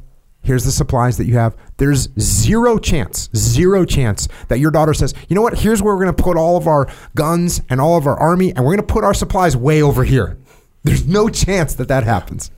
It's freaking ridiculous. The power of the psychology of disbelief or whatever I'm coming up with the term of, you say something, I'm like, that can't be possible. So my only choice is to dismiss it. Yeah. And again, the detachment piece, if you sit there and come up with a plan yourself, you're not going to see these things. Totally. You gotta, even if you have to let your 12-year-old daughter come up with a plan. But dude, is it so unreasonable for me to just say, hey man, can you at least put your supplies inside the lines from a professional military? I have no idea why that decision was made. Doesn't really talk about it. Is it like, hey, well, I mean, I can't even really think of a reason right now. Right. Hey, we don't want the stores to be attracting bears. I mean, I don't know. Like, that's why you might not stay with your food if you're in Alaska. Right. I don't know what they're thinking. It's craziness. But if you're all wrapped up in it, you're not going to see it. Yeah, I guess the other end that you might not see it is if you're too far away from it. If you're the boss and you're like, hey, just go ahead and put the stores wherever you want. And, you're like, well, I want this to look like an organized camp, so I don't want a bunch of crap sitting around here, so we're going to move it out there. And I don't pay attention to it. Yeah. So maybe there's too much detachment. My guess is not enough. Well, I mean, I think there's some validity to that comment, though. It's certain elements throughout this. You're talking about people that are so far detached, that they're miles, so they're so far away that there's not even a connection to the potential risks that come from that. So I think you're right. I think there was elements of this. It was like, I don't. The boss doesn't seem to care about these critical fundamental things because he is like, oh, I got to make sure my personal gear gets across this river. It's taking him 28 hours. This guy is so detached from things while he's so focused in on these other things. Yep. And there's a dichotomy for sure, oddly enough. The government of India chose this moment to appoint Major General William George Keith Elphinstone as Commander-in-Chief in Afghanistan. He was, to say the least, an unfortunate candidate, described at the time as, quote, the most incompetent soldier that was to be found among the officers of requisite rank. And it sucks because we're laughing and you're going to see what happens, and it's freaking heinous. Even if necessary, his qualifications were certainly not sufficient. They were that he was, quote, of good repute, gentlemanly manners, and aristocratic connections. So that's why he's getting hired. He's good repute, he's gentlemanly manners, and the aristocratic connections. This is like the opposite of the BTF Tony in case of war break glass. Yeah. Like, hey, we gotta scrap. You want me to take a bunch of people and live out in the middle of bad guy country? This is not. I don't want anyone with gentlemanly manners. I want somebody that knows how to throw a hatchet. Yeah. Do I want that nice guy who's well connected? No, I don't want that guy. He had last seen active service at Waterloo 25 years previously and had since been on half pay. He was elderly and so stricken with gout that he could scarcely move. Like General Sir Redvers Buller half a century later, Elphinstone had no illusion about his unfitness for the job and had pleaded that his health made him quite unsuited to the demands that would be put upon him. But Lord Auckland, the Governor General, was adamant, and so the gentle, courteous Elphinstone was shipped off to Kabul. Once there, whatever shreds of self-confidence he may have had were speedily removed, firstly by the ludicrous nature of the army's cantonment, and secondly by encountering for the first time his new second in command, Brigadier Shelton, a rough brute of uncertain temper. So appalled was Elphinstone by the army's location that he offered to buy up surrounding land so he could then clear the suitable fields of fire. His generous offer was refused. About Shelton, he could do nothing. So he kind of showed up and recognized they were in a bad spot.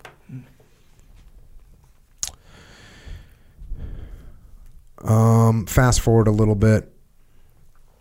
There's another area, and he goes trying to figure these things out. Elphinstone ordered Shelton to march on the fortress. This is another area.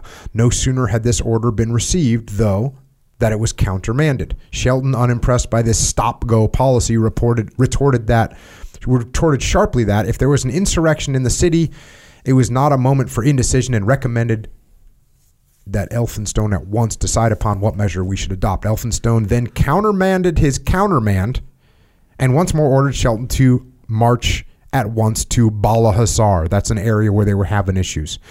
But barely had Shelton started before he was overtaken by another order to the effect that he should halt and remain where he was. But no sooner had this order been received, reducing the second in command to a state of approaching apoplexy, that it was followed by the inevitable counter-order. It seemed that he was, after all, to proceed with his men to the fort, and this, surprisingly, he did. Meanwhile, Elphinstone was canvassing opinions as to what to do next. I mean, this is just a freaking disaster. When eventually Elphinstone did act, it was a case of too little, too late. McNaughton, there's a guy that tries to sort of figure out and negotiate a deal, a guy named McNaughton. It says McNaughton, a braver man than Elphinstone, tried to double-cross the Afghans and was murdered for his pains. And there's another British civil servant that gets murdered. Fast forward a little bit more. Again, get these books so you can understand these a little bit more fully. While rage and a thirst for revenge consumed the lower ranks of the army, those at the top became increasingly indecisive and anxious to appease. Inevitably, the Afghan surrender terms stiffened until finally Elphinstone, in response to empty promises of safe conduct, found himself agreeing that his army, without its ordnance but encumbered by 12,000 non-combatants, including many women and children, would go back the way they had come. So they decided to give up arms. This may sound familiar to everyone right now. They're in Afghanistan. They decide, if you let us out of here, we'll give up our arms. And when we go to give up our arms, that's okay. But we also have a bunch of our wives and children with us. I don't know if I made that clear yet. This is the old school, imperial idea. You go on deployment. You're going to go for years. You're going to take your wife and family with you.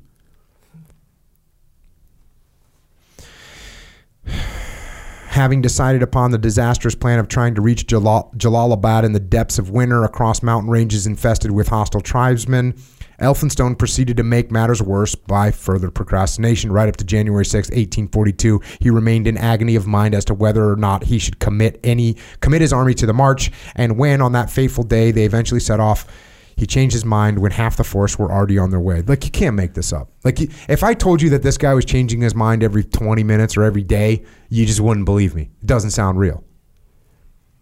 He tried to stop them, but now his order to halt was disobeyed. For good or ill, the die was cast. It was for ill. So here's this group walking unarmed through Afghanistan. Again, this may sound familiar. They walk, here we go, without food, firewood, or any shelter beyond that provided by holes scraped in the snow. Many died each night.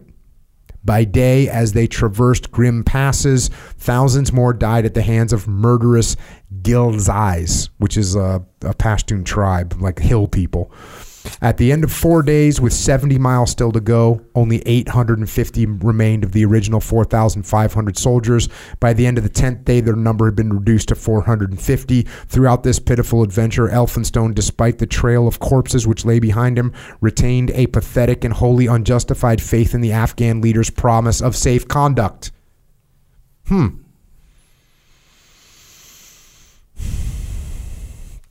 By the end of the 5th day, the total losses of soldiers and civilians had risen to 12,000. As one officer described it, there was literally a continuous lane of poor wretches of men, women, and children, dead and dying from the cold or wounds, unable to move, entreated their comrades to kill them to put an end to their misery.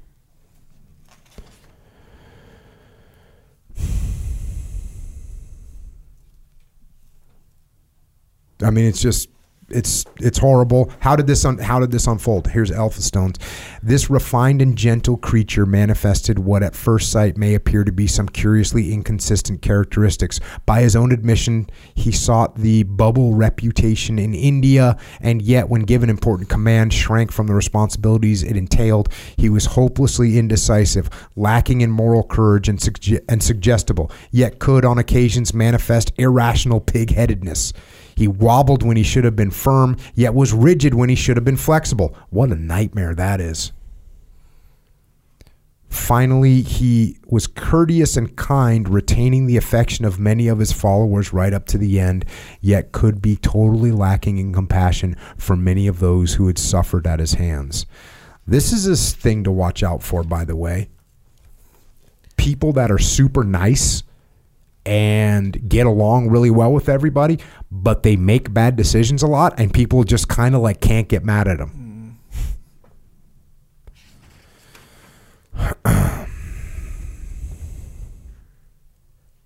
Just to wrap this section up, to conclude this account of the total dissolution of an army, on January 13th, 1842, soldiers on guard at the British fort in Jalalabad saw a single horseman riding toward them with all the speed that his maimed and worn-out horse could muster. It was the surgeon, Dr. Bryden, the only man, it seemed, to survive the fearful journey from Kabul.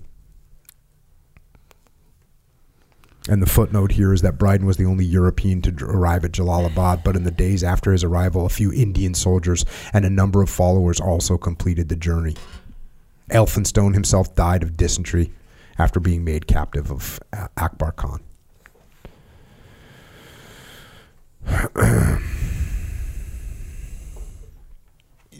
We were laughing a couple minutes ago, and I don't know. I wish I could remember the word. There's a word that described like when your reaction doesn't actually match what you're feeling, and I forgot what that word is. But it's the level of disbelief. I mean, the reaction that I'm having of hearing this when you're laughing at the description comes from like the level of tragedy. This is a lot.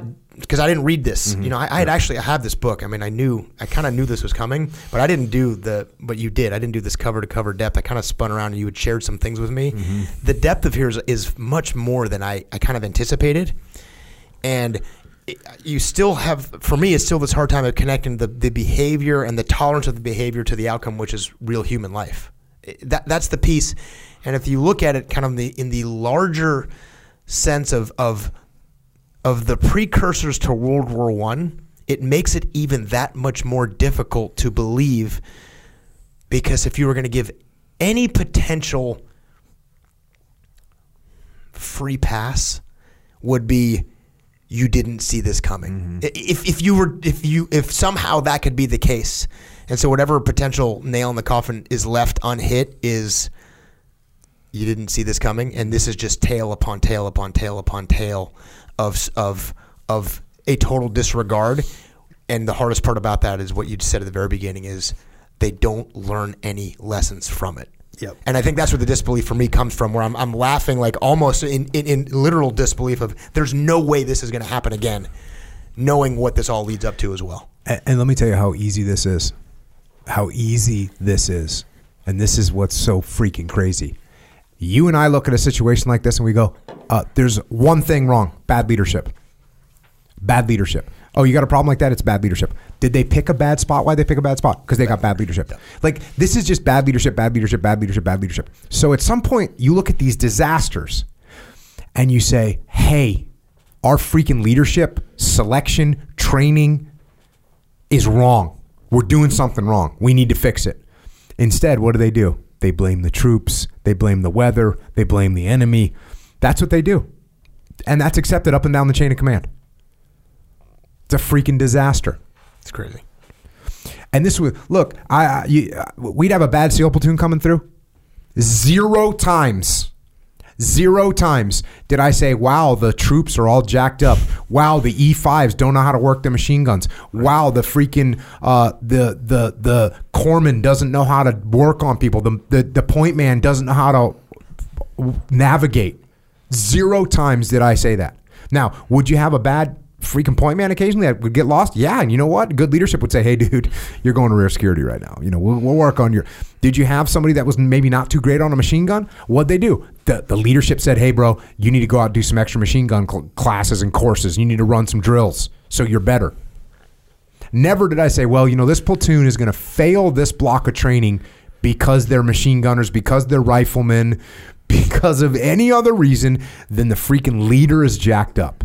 Totally. That's what's going on. And either the leader figures it out or you got to replace him. And that's 100% of the time. That's 100% of the time. Because even if in a fantasy world you had a platoon come in where all the machine gunners were terrible, all the people are fat and out of shape, all of that you could be traced back to, is there genetic makeup in this SEAL platoon somehow different than all other ones? Or is there actually a leader who, for the last 18 months, has been tolerating or not holding his hand or not training or not? What has allowed this to happen? First of all, we know it doesn't happen, but even if it did, is there something unique about those people that doesn't allow them to operate a machine gun? Or is there a leader tolerating this behavior to let that place to get to a state that's so bad that they're incompetent? And again, I'm even saying that just to reinforce the idea that we know that it happens 0% of the time, but even if it did in a fantasy world, it still comes back to the exact same reason why. There's a leader allowing that to happen. At some point in my career, probably when I read About Face for the 19th time, and he talks about the fact that there's no bad teams, only bad leaders, that changed my perspective for the rest of my life. Because you look at a jacked up organization, a platoon, a task unit, a team, a battalion, a company, a business, you look at it and you see problems and you go, I already know what the problem is. And yet, as to your point, despite these failures in India, in Afghanistan, in Crimea, in the Boer Wars in South Africa, despite all these failure upon failure upon failure upon failure, which is freaking a red flashing light when you look at it with hindsight and you go, it's leadership. And yet you're going to see they're not even developing their leaders properly. Yeah. They don't make any changes. And by the way, let me throw this out there. I've worked with the Brits. The freaking Brits are outstanding. Totally. The Brits are freaking outstanding soldiers. They're some of the most professional human beings, never even mind military. They're some of the most professional human beings I've ever interacted with in my life. So obviously now they've made some steps, but. And just another thought I keep having, and this came up for me, we talked about it during Wars of Racket 300, that is these are hard stories to listen to. These are hard stories for me to sit here as an audience member of this podcast listening to you talk about it, is to make sure that we don't fall into the trap of, this is Jocko telling a story about a bunch of other incompetent leaders. The ease with which we can, as leaders, especially if we get put in charge, how easy it is to slide into some of those habits. Maybe not to this degree, maybe not to this magnification, but this is not a story to be taken about what's wrong with everybody else. It's how easy a regular human being can be placed into a position and fall into the trap of being a bad leader through things like humility, detachment, and that these are tales that the lens that you got to look at is a mirror as much as anything else. So like, hey, do I do some of these things? Yeah, we do. leaders fall into these traps. Yeah. Make yourself that checklist. That's right. Am I doing this? Yeah. All right. This brings us to chapter 6, which is the First World War. And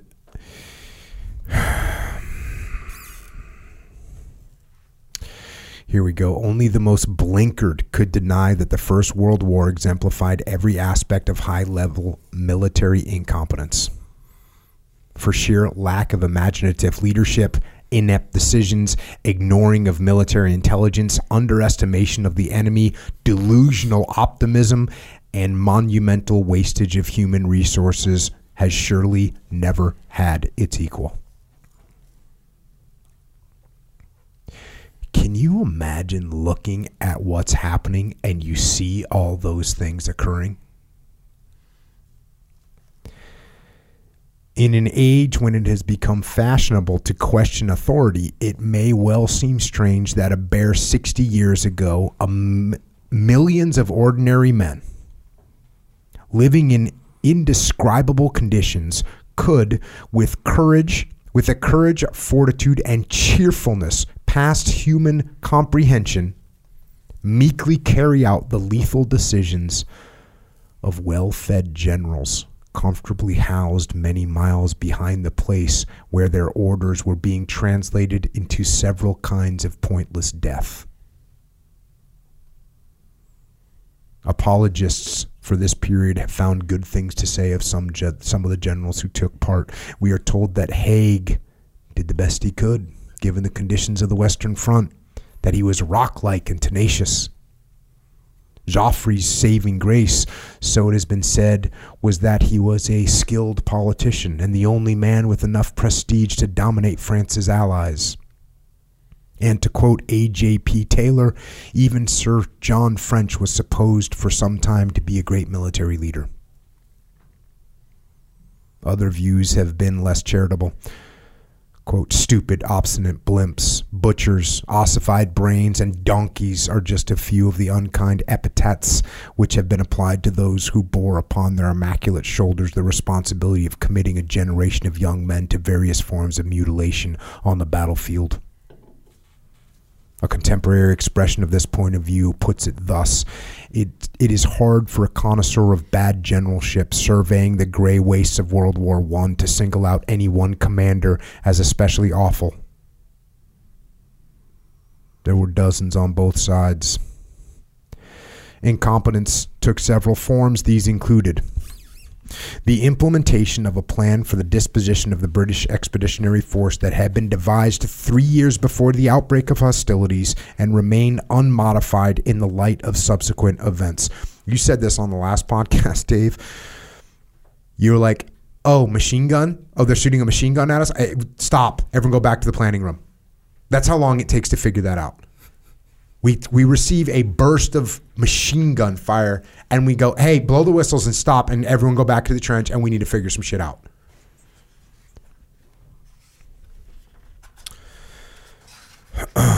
Two, a tenacious clinging to the age-old practice of frontal assaults, usually the enemy's strongest points.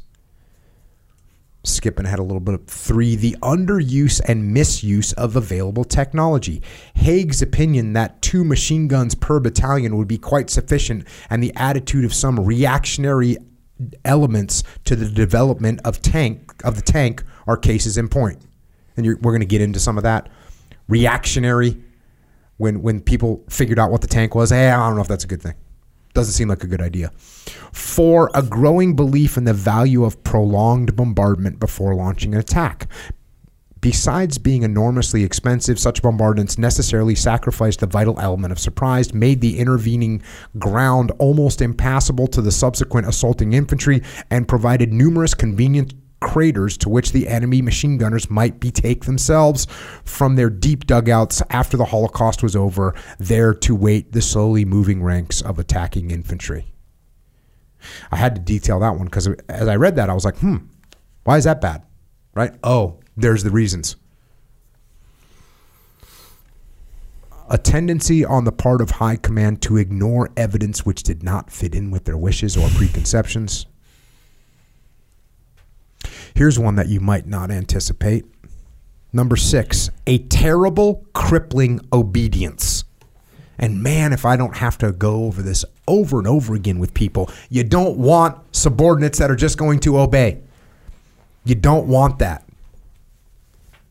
There was, even at the highest levels of command, an attitude of mind so pathological and unrealistic that on occasions, even army commanders dared not express their doubts about the viability of a particular order or venture, preferring to conceal evidence from their superiors rather than be thought wanting in courage or loyalty.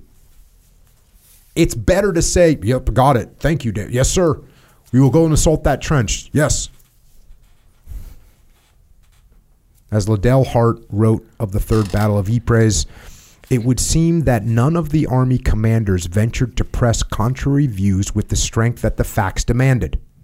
One of the lessons of the war exemplified at Passchendaele is certainly the need of allowing more latitude in the military system for intellectual honesty and moral courage. There's something very wrong in your organization if it requires moral courage to push back against the boss. Right. I get it. Moral courage is important. But if we have an organization and a culture where you only push back if you have tremendous moral courage, that's freaking wrong. Yeah. How much of a mismatch occurs in our relationship if it requires moral courage on my part to ask you a hard question? Instead of going, hey, dude, hey, real quick. And you're like, yeah, what's up? Yeah. How much of a disconnect is there between you and me if I have to muster courage and face what is the reason that I'm being courageous because I'm afraid. I have to deal with this anyway because there's fear involved. What does that say about a relationship if I'm afraid to say something? And you talked about this ignoring of evidence and then the willingness to just agree with your leadership. How convenient is it when the thing you have to grapple with in your own mind is, well, I'm not going to be there anyway. I'm not going to be one of the leaders that gets mowed down. So this isn't nearly as hard for me as it would be if I'm like, whoa, hang on. I have to be out in front of this assault. That's a very different story than I have to send my men to go do this. Those are two very different things. Yeah, they should be. It should be worse.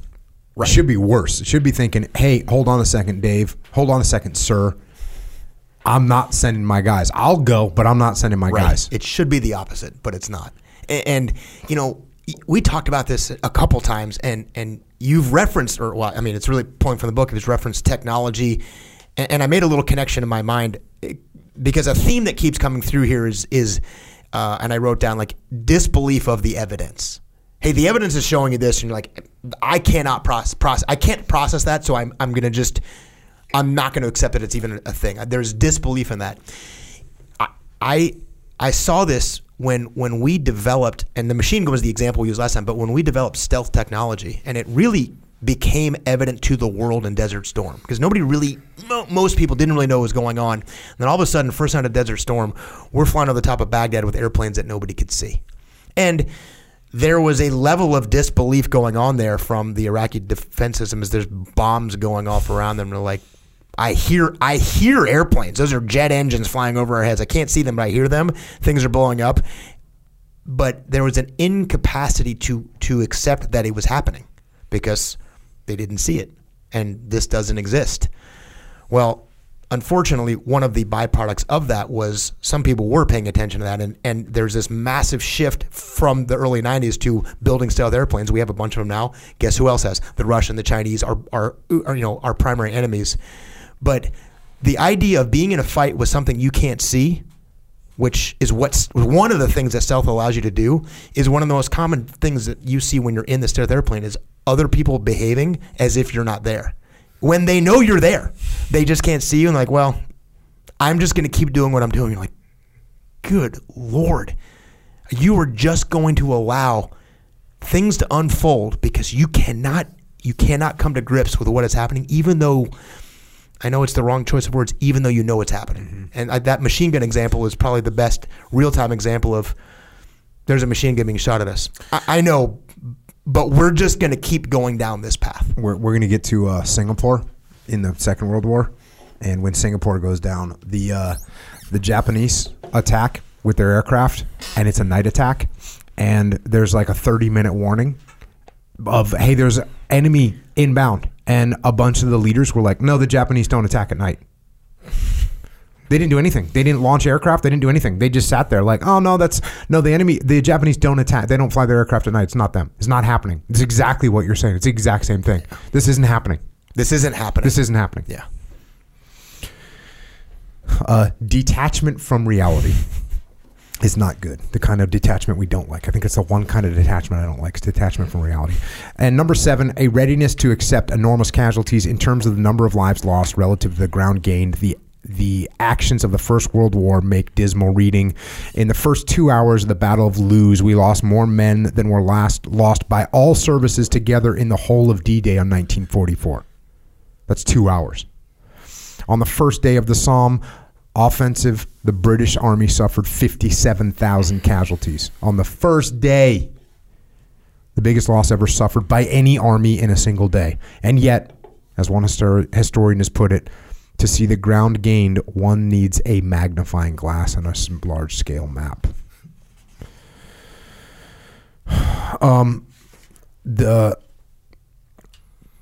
He'll cover some of the World War I stuff, but it's a pretty brief. As I said in the opening today, as he goes into more well-known events like World War I, he doesn't go into as much detail because we already know about it, but he does go into some detail. This next chapter is about Cambrai, which there was a battle of Cambrai, and it's really the first tank battle where tanks were used. And this is just so important because there's so much resistance here. In 1912, a private civilian inventor, E.L. de Mol of Adelaide, presented the War Office with the design for a tracked vehicle, which, to put it at its simplest, would help solve the major tactical problem of the First World War, which hadn't even started yet: how to get soldiers across no man's land, barbed wire, and enemy trenches without being shot. The War Office looked at de Mol's design and laid it on one side. In 1915, through a total lack of personal protection, British soldiers on the Western Front were dying at the rate of thousands a day. De Mol was moved to resubmit his invention. Again, it was ignored. And by the way, he didn't come up with this idea. Forerunners of the tank can be traced back to Caesar's invasion of Britain. Leonardo da Vinci had designed an armored fighting vehicle in the 16th century, and the concept was advanced by H.G. Wells in his book, The Land Ironclads, published in 1903. I remember when I was a kid, I saw that Leonardo da Vinci tank. I was pretty stoked on that thing. It might be concluded, therefore, that his invention was put aside not just because it was a new idea, which it was not, nor because it was not needed, which it was, but because it conflicted with a mystical belief in the virtues of horsed cavalry and in the power of a prolonged military barrage. Now we get into some of the politics that was going on about the tanks. While Churchill and Lloyd George were enthusiastic supporters of the tanks, Master General of Ordnance General von Donop remained implacably opposed to any such development. In the services, the major proponents of the tank development included, ironically, a small group of naval officers. The fact that the Admiralty felt less, quote, threatened by tanks than the War Office did was strikingly illustrated at one of those demonstrations wherein proponents of a new idea strive to convert skeptics by confrontation with evidence of their senses. After an impeccable display in which prototype tanks cut through barbed wire, crossed trenches, slithered through mud, and clawed their way out of craters, a naval officer was heard to remark, "We ought to order 3,000 now." So the Navy guy's like, hey, bro, that looks like a pretty freaking good thing. But the War Office contingent remained cool, one senior general retorting, "Who is this damn naval man saying we will want 3,000 tanks? He talks like Napoleon." Him and his detached point of view.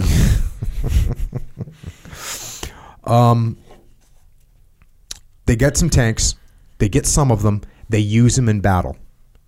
And here's what happens. Of course, how do they use them in battle? This is like when you learn a new jiu-jitsu move. They're like, hey, Echo, here's this new move. And I teach you the freaking whatever, some arm lock variation. You go try it for the first time. How does it work? Yeah, not that it doesn't usually. work. Yeah. So you're like, oh, I'm never using this again. Similar activities here. The small Cooper Cooper writes, the small part played by the tanks, however successful on the local scale, was overlooked in the general sense of failure. Doubts which many staff officers had previously expressed as the value of tanks turned to scorn. Instead of trying to plan an intelligent use of the superior weapon that had been put in their hands, the military leaders could only make minor criticisms of minor details.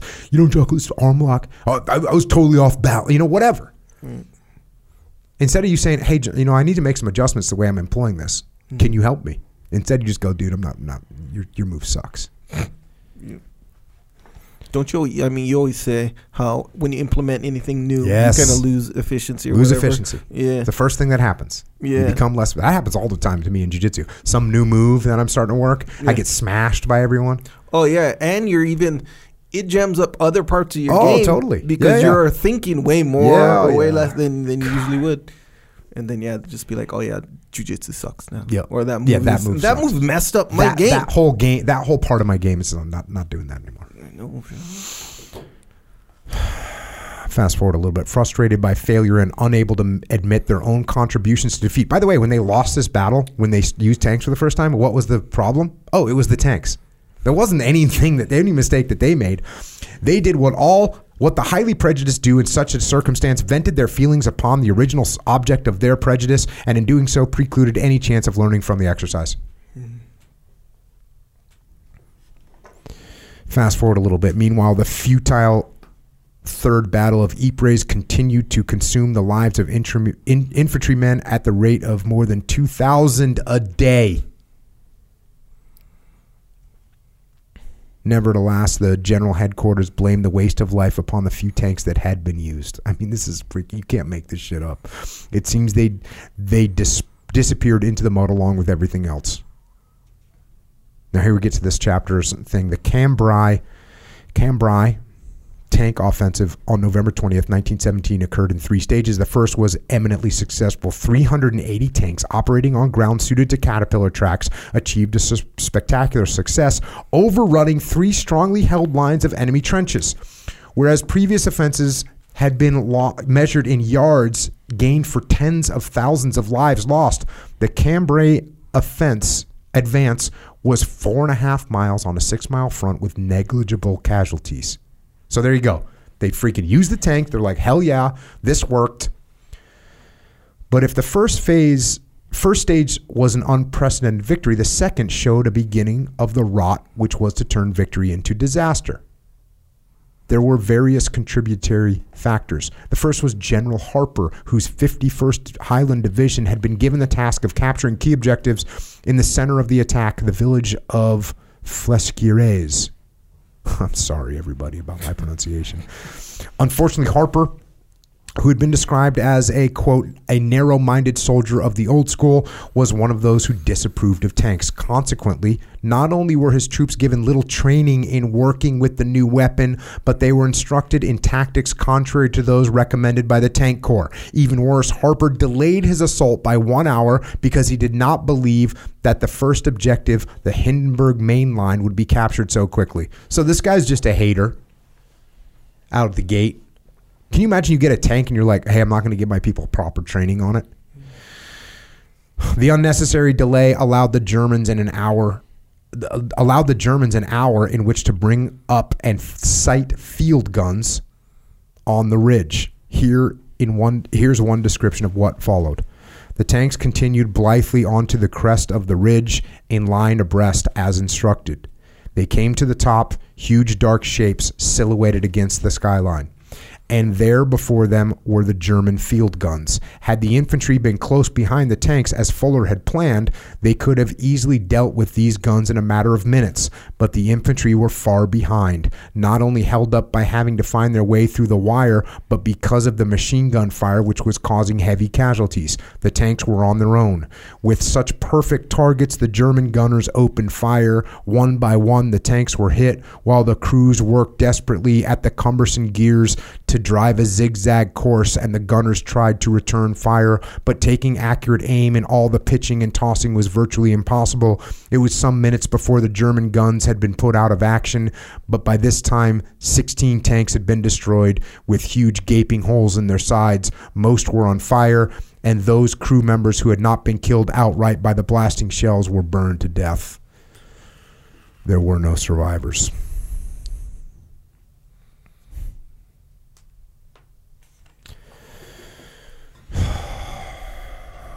Through a pious and mistaken belief in the value of horsed cavalry and a paralysis thought occasioned by years of trench warfare, the brilliant breakthrough by the tanks was thrown away.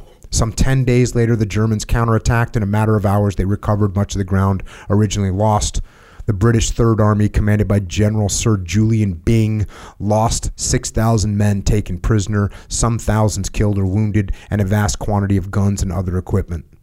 The magnitude of this disaster was directly attributable to a feature of high-level military incompetence seen all too often, the ignoring of intelligence reports which did not fit in with the preconceived ideas.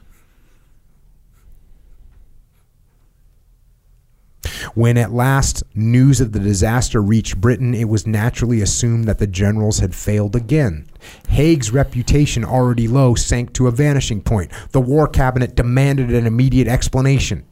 Haig's response was to endorse a report from General Byng that the Third Army had not been taken by surprise and that the failure to stem the German breakthrough was due to the shortcomings of those junior officers, NCOs, and men who had been involved in the fighting. What a freaking savage. In the face of so much contrary evidence, these views did not impress the critics. To stifle further debate, the War Cabinet called in General Smuts. And this freaking savage, Smuts stated, and they go into what his relationships are, and he's just a real piece of shit. Smuts stated, higher command, army, or corps command were not to blame. Everything had been done to meet such an attack. He went on to say that the fault lay either with local commanders who might have lost their heads or with those lower down, junior officers, NCOs, and men. Of those two alternatives, he preferred the latter explanation. And so Smuts, in the fashion of the day, blamed those least able to answer back, the youthful, the junior, and the dead. Again, what corrections are we now making? We're not making any corrections. We're just like, oh yeah, it's the team's fault. And by the way, the team who fought with bravery that is unquestionable. All in all, this black episode raises several matters of great relevance to the theory of military incompetence presented later in this book. Stupidity does not explain the behavior of these generals. So great was their fear of loss of self-esteem, and so imperative their need for social approval, that they could resort to tactics beyond the reach of any self-respecting donkey. From their shameless self-interest, lack of loyalty to their subordinates, and apparent indifference to the verdict of posterity, a picture emerges of personalities deficient in something other than intellectual acumen. So again, these people aren't stupid. How about that phrase, a lack of loyalty to your subordinates? And how often we fall into the idea like that's supposed to work the opposite direction. They should be loyal to me because I'm in charge. I'm the commander. And it's the lack of loyalty to your subordinates as the cause of why this happens. Sickening. As to how they look to a contemporary chronicler, here is the following passage. And so the whitewashing went on. To protect armchair generals who in the main had little conception of what the front line was like and had no intention of going there to find out. One of those infantrymen so blamed was J.H. Everest. During the 2 days when he and his fellow soldiers were being pushed back by the Germans, they had no water to drink and no food to eat. At the end of the second day, while waiting in a trench for a renewed attack, Everest went up to his company commander and asked for permission to search for water. My request was refused, Everest wrote in a letter. Nonetheless, I went over the top and found some water in a mud hole, thus ending 2 days of torture. Shortly afterwards, Everest was wounded and found himself in the Australian General Hospital at Abbeville. But the most bitter pill on top of this was to be blamed for their commander's own mistakes. Can you imagine reading those freaking articles about how jacked up you were?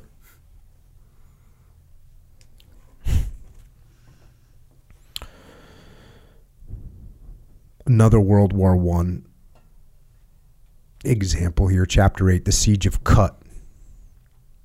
If the degree of military incompetence is indicated by the ratio of achievement to cost, then the activities of Expeditionary Force D under the command of Major General Sir Charles Townsend merit examination. Firstly, there was a 250-mile discrepancy between what was designed to do and what it tried to do. Secondly, the cost of this discrepancy was large. To reach Kut cost Townsend 7,000 casualties. During the ensuing siege, a further 1,600 died. Attempts to relieve his force accounted for another 23,000 casualties. When he eventually surrendered to the Turks, 13,000 of his troops went into captivity, and 7,000 of these died while still prisoners of war. All of this went for nothing, not 1 inch of ground or any political advantage, nothing that is beyond corpses, suffering, and ruined reputation. So you have this take place.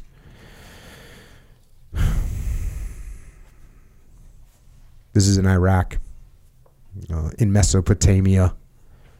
I mean, this is, I guess, current day Iraq. In Mesopotamia, there were 4 enemies: the Turkish army, marauding Arabs, the terrain, and the climate. All 4 played their part in hazarding the lines of communication and bringing about a defeat which cost much and gained nothing.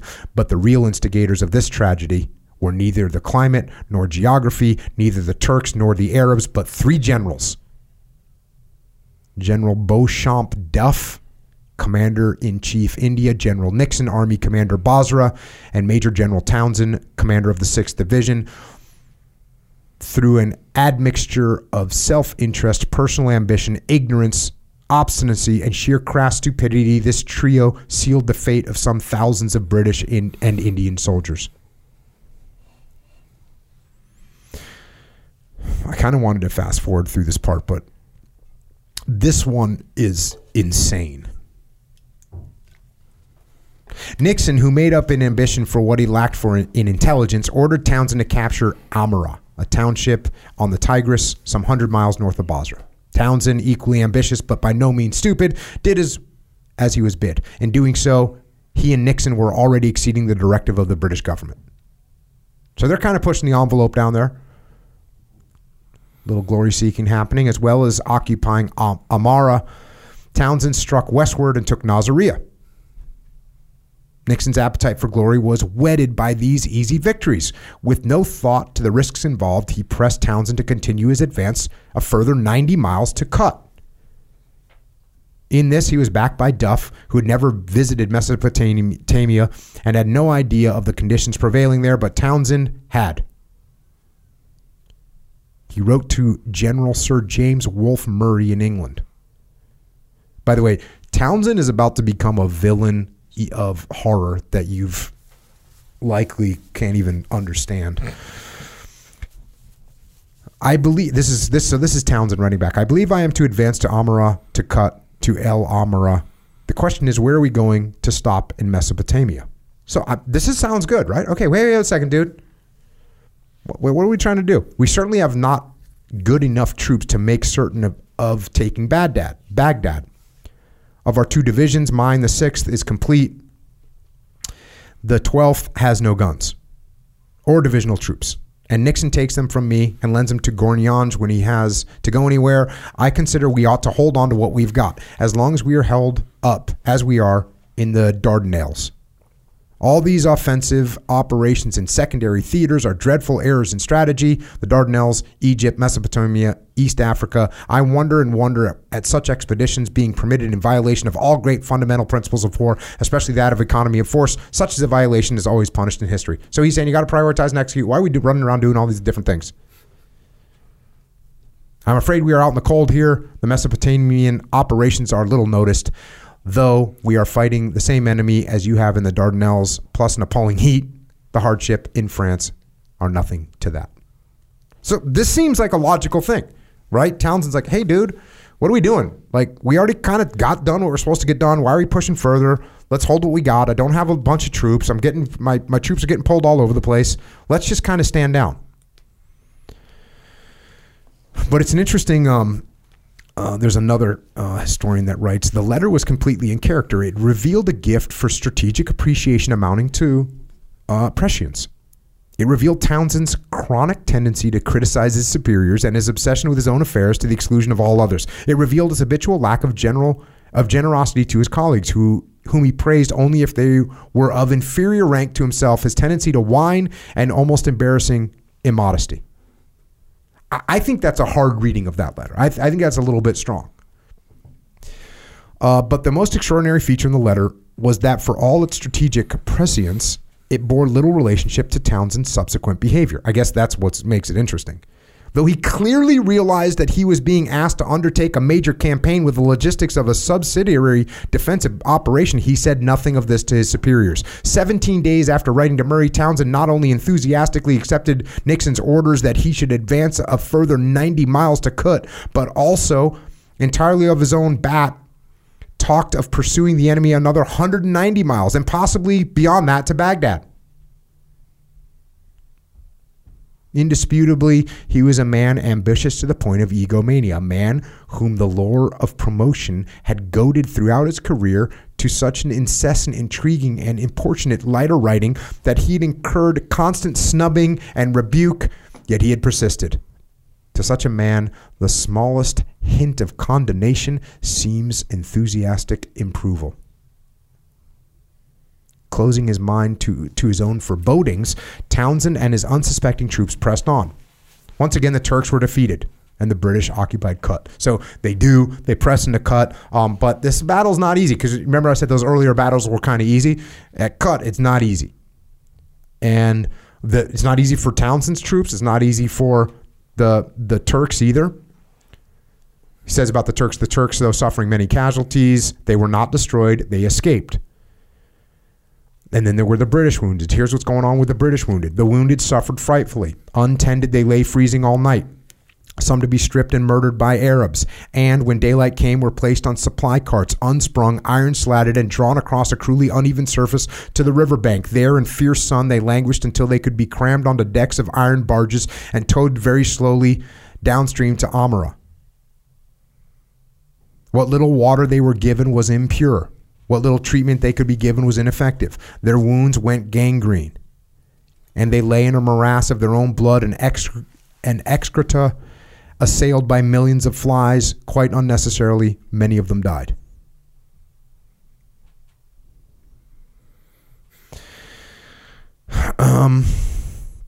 Now Townsend, they also say this, for another, he was, despite his appraisal of realities, loath to relinquish his own dream of becoming Lieutenant General Cyril Townsend, Lord of Baghdad. And so grossly unequipped, he marched his men beyond the point of no return towards Baghdad. He never reached that fabled city. For an army of 13,000 Turks lay across his path. Nixon received intelligence that a second Turkish army, 30,000 strong, and led by the redoubtable Khalil Pasha, was also converging. But because this news did not accord with his desires, Nixon chose to ignore the report as untrue. 30,000 people heading to take on your whatever you have, 12,000. The battle marked the end of Townsend's luck. Through his conduct, though his conduct of the fight was exemplary, if not brilliant, he sustained 4,000 casualties and again did not succeed in routing or destroying the enemy. He withdrew his force to Kut, which he knew to be without defense. So this town of Kut is not like a really great defensive position, and Townsend knows it. Townsend's newfound delusion regarding the virtues of Kut may well have had its origins in a much earlier event. The siege of Chitral. When intractable desires are thwarted by reality, there is a tendency to hark back to the memory of earlier gratifications. And Chitral epitomized for Townsend just such gratification. Here, so this is Townsend, as a young officer of the Indian Army, he had withdrawn into a fort and captained his small force throughout 46 days of siege. When eventually he did emerge, it was to find himself a hero, beloved by queen and country. So that's what happened to him as a young officer.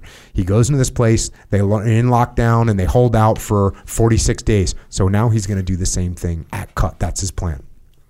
He can now overlook the shortcomings of Kut and see in his smelly collection of mud huts the key to ultimate success. Another inconsistency in Townsend's behavior is that he had always prided himself upon the fact that he drew upon the lessons of history, identifying himself as the occasion demanded with such great captains as Hannibal, Napoleon, and Wellington. Like, we joke about that. When you think you're freaking Wellington or Hannibal or Napoleon, there was nothing he liked better than to quote the precepts of famous military commanders. Two such precepts were to make war is to attack and movement is the law of strategy. But here was Townsend as heedless of Frederick the Great as he was deaf to the counsel of Marshal Foch. For to bottle himself up in cut was to assume a posture of defense as stationary as it was passive. So why is he doing this? Well, he's doing it because he remembers that he had the big victory back in the day. And it was unnecessary, for there was still time to fall back on the safety of armor. So he could have still made it out of there. That he did not do so cannot be ascribed to stupidity or to ignorance of the principles of war, for Townsend was neither stupid nor ignorant. His first move toward hastening his rescue was so to manipulate his would-be rescuers so they felt compelled to try and relieve the siege before they were ready. Thus he persuaded his army commander at Basra that since he had only a month's supply of food for his British troops, an early relief was essential. To sustain this lie and force Nixon's hand, he deliberately refrained from rationing either his British or Indian troops, nor did he make any attempt to unearth the stocks of Arab grain concealed within the town. So he's out of the gate, he's just telling lies. Hey, you better come and rescue me first. I'm running out of food. Just a freaking lie. What does Nixon do? Well, Nixon's trying to help out. Okay, dude, I don't want my people to starve. Nixon ordered the unfortunate Lieutenant General Aylmer to break through the Turkish defense forces and relieve. Cut. There's a whole section on here talking about how that goes down. Aylmer failed time and time again to achieve the impossible. Thanks to the combined efforts of the man he was trying to rescue and those of Nixon, the man largely responsible for rescue being necessary, the relief force suffered 23,000 casualties, nearly twice the number of those invested. So this guy tells lies. They're like, hey, we need to go help him. We're not ready yet, but just run in there anyways. And they take freaking 23,000 casualties. More than the... Trying to save 12. Yeah, double the people that are in there. Remember, I think it was a debrief podcast.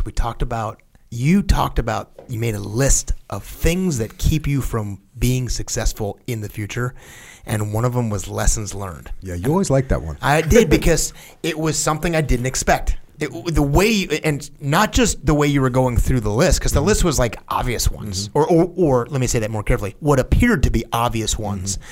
And you got to that, and it's so easy now, once I've heard you say it, to just transpose that idea of lessons learned. Actually, if you're, and you didn't say don't take lessons learned, of course not, but they can be an impediment, especially if like the paradigm or the scenario with which that lesson was learned doesn't actually apply to the scenario that you're in. But it was the same city. Well, it must be the same situation. Cool, we'll just take that. And I did this back in the day when I was 23 and I was a hero. Watch this. Yep. And of course, it's easy to see now because I'm sitting in a detached position. But dude, I wrote down, you said it. Delusion, disbelief, and desire. God bless hearing that. Just, good Lord, how bad. And it's that third one might be the worst one of like, I want to be a hero. I want to be, what did he call himself? The king of Baghdad, or king of Baghdad whatever. or whatever. Yeah. That desire and go, we're losing. No, we're not. Hey, we're outnumbered. No, we're not. Hey, we shouldn't do this. Yes, we should, because you know what I want? I want to be the king of Baghdad. Yeah. Freaking disturbing. Crazy, man. The thing about lessons learned should open your mind, not close your mind. These guys are lying, by the way. Secretary of State for India and Army Commander Basra, Joseph Chamberlain, cabled this statement. On arrival, wounded Basra. Please telegraph urgently particulars and progress. So this guy's saying, hey, what's going on with the wounded you got? And Nixon replies, wounded satisfactorily disposed of, many likely to recover. Medical services under circumstances of considerable difficulty worked splendidly. But Nixon too had lied, for he had just witnessed the arrival of 4,000 And the Megiddo, which is a ship with 600 casualties on board and 2 crammed lighters in tow, had reached Basra festooned with stalactites of excreta, and exuding a stench that was offensive from a distance of 100 yards. She had labored downstream for 13 days and nights. On her decks and on the exposed decks of her lighters, men lay huddled in pools of blood, urine, and feces, their bodies slimed with excrement, their wounds crawling with maggots, their shattered bones splintered in wood from whiskey crates and the handles of trenching tools, and their thighs, backs, and buttocks leprous with sores.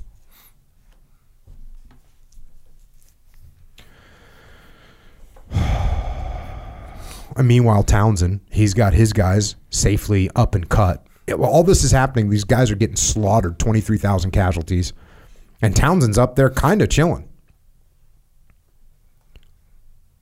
Over the period of the siege, he evinced several characteristics. Townsend's communications were not, however, confined to those outside cut. During the siege, he had devoted much attention to issuing of communiques to his troops. These were remarkable for 3 features: a flagrant disloyalty towards and criticism of his superiors, a thinly veiled contempt for the valiant but unsuccessful relief force, and a total absence of gratitude toward those who were losing their lives trying to rescue him.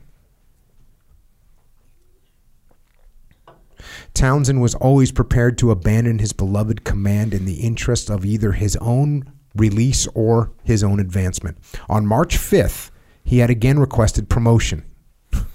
This guy's he's freaking besieged. After causing himself to be there, he's asking to get promoted.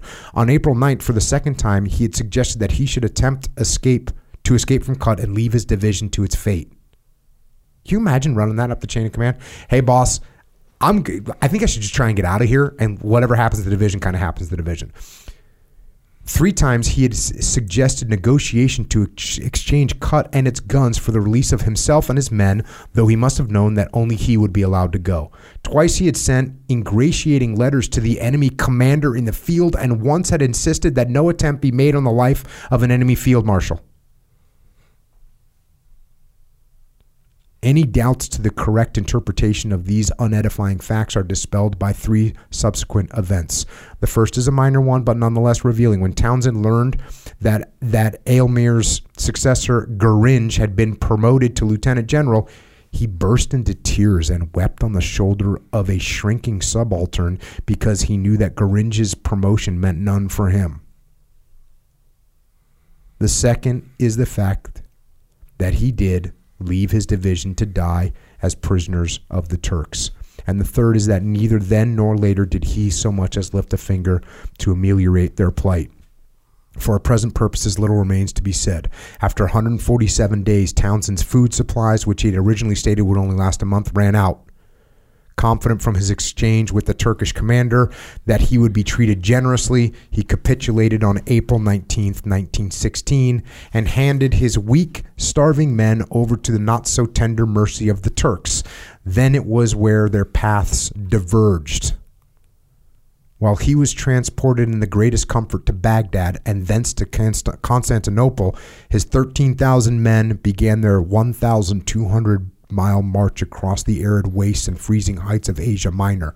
And while he was wined and dined, honored and entertained as the personal guest of the Turkish commander-in-chief, his men died in their thousands of starvation, dysentery, cholera, and typhus, and from the whips of their bad-tempered Kurdistan guards. They died of the heat by day and of cold by night. They died because they wearied of staying alive, dropping out of the column to be set upon by marauding Arabs who have robbed them, filled their mouths with sand and stones. In all, 70% of the British and 50% of the Indian troops perished in captivity. But Townsend was spared these sordid details, for he traveled by train and arrived at Constantinople on June 3rd, was met by the general commander of the Turkish army, his staff, members of the war office, and a crowd of respectful locals. He felt very flattered. He was even more flattered to be entertained later at Constantinople's best restaurant, then escorted by a detachment of cavalry to the waterfront where a naval pinnace waited him. His baggage, staff, and servants aboard, he sailed 10 miles down the Sea of Marmara to the fashionable island of Halki, where, high on a cliff, he took up residence in a comfortable villa. That same day, in the building the Turks called the hospital, those of Townsend's troops still too ill to march from Samara were being allowed by their captors to die in agony. There was no treatment for them and very little food, and those who fouled their beds were given an injection of brandly-colored fluid, after which they stopped fouling their beds because they were dead. By that same day, more than a third of the British troops to whom Townsend had vowed he was leaving them only to procure their reparation had died.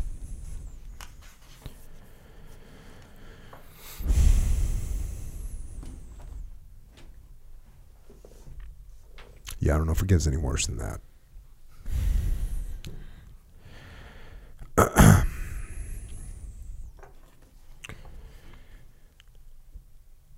Back to the point of this book. In conclusion, one point demands particular emphasis.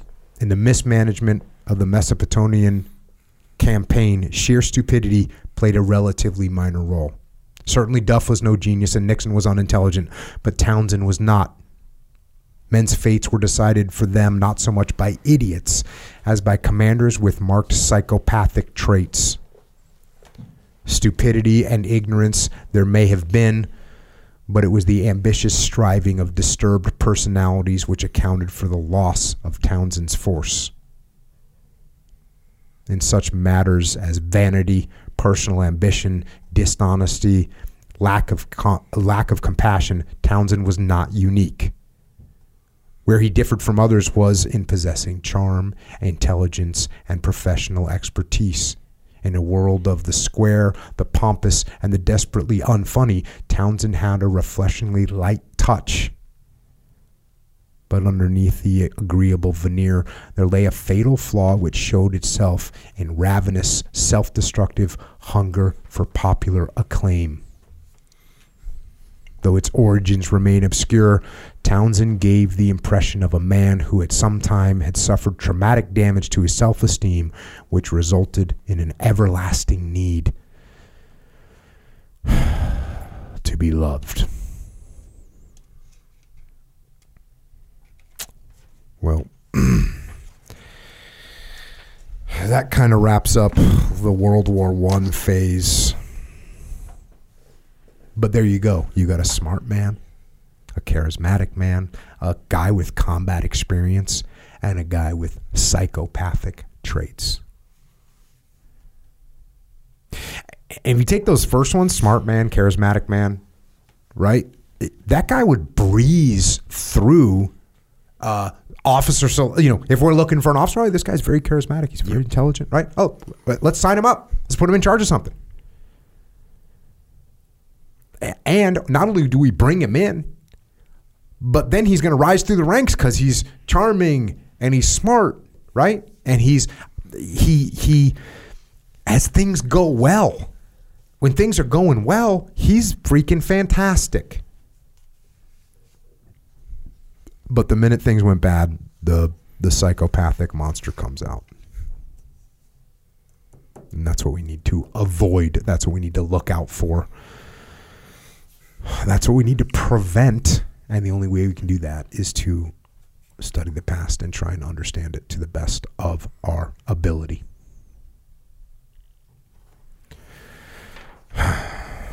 Anything else, Dave?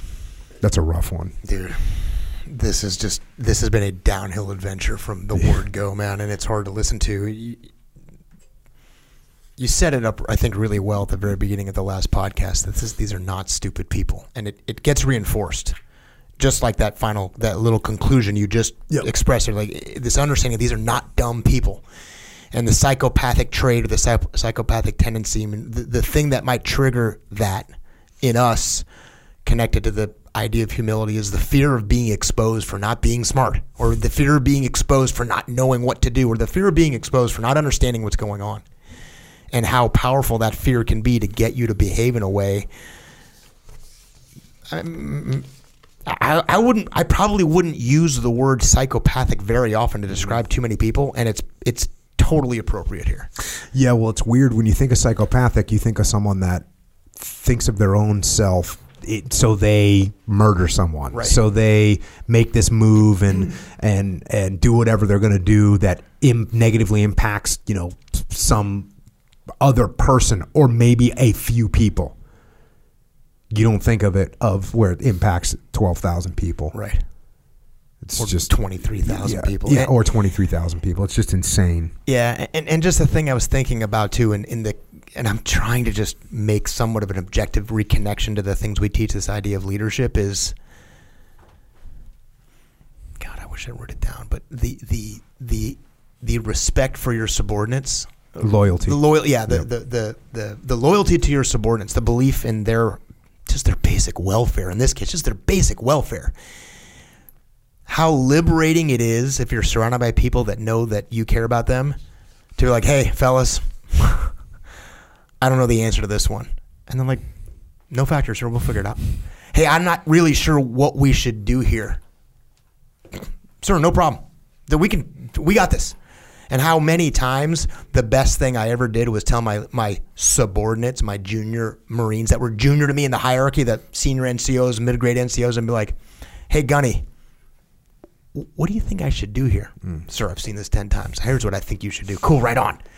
And just the willingness to reveal that you're not smart, or reveal that you don't have the answer, or the willingness to just get past the fear of what will I look like if I don't know? And it's actually the best thing you can do. The best thing you can do is go, hey, Jocko, dude, I don't know what to do here, man. And if I actually care about your welfare and they know that, Jocko will solve that problem for me, help me figure it out, or come up with 1,000 different ways that we could try to make this thing work out. But if I succumb to that fear of, maybe this costs me my desire to be the king of Baghdad, maybe this is the one that exposes me, and I cannot let that happen, the lengths that people are willing to go to, and I think you said it, that people are willing to die before. Tell me what you said. They would rather die than take an injury to their ego. Yeah, they would rather die than take an injury to their ego. And this is the case where it's not their death. It's the death of tens of thousands of their other people, because they don't see them as human beings. And the hardest part is all the lead up of the Crimean War, the Boer War, like World War I's coming. World War I's coming. We're not going to learn any of these lessons. And you just see this tragedy coming because you know what happens in history. And you're like, is this really going to happen? And yeah, this is really going to happen.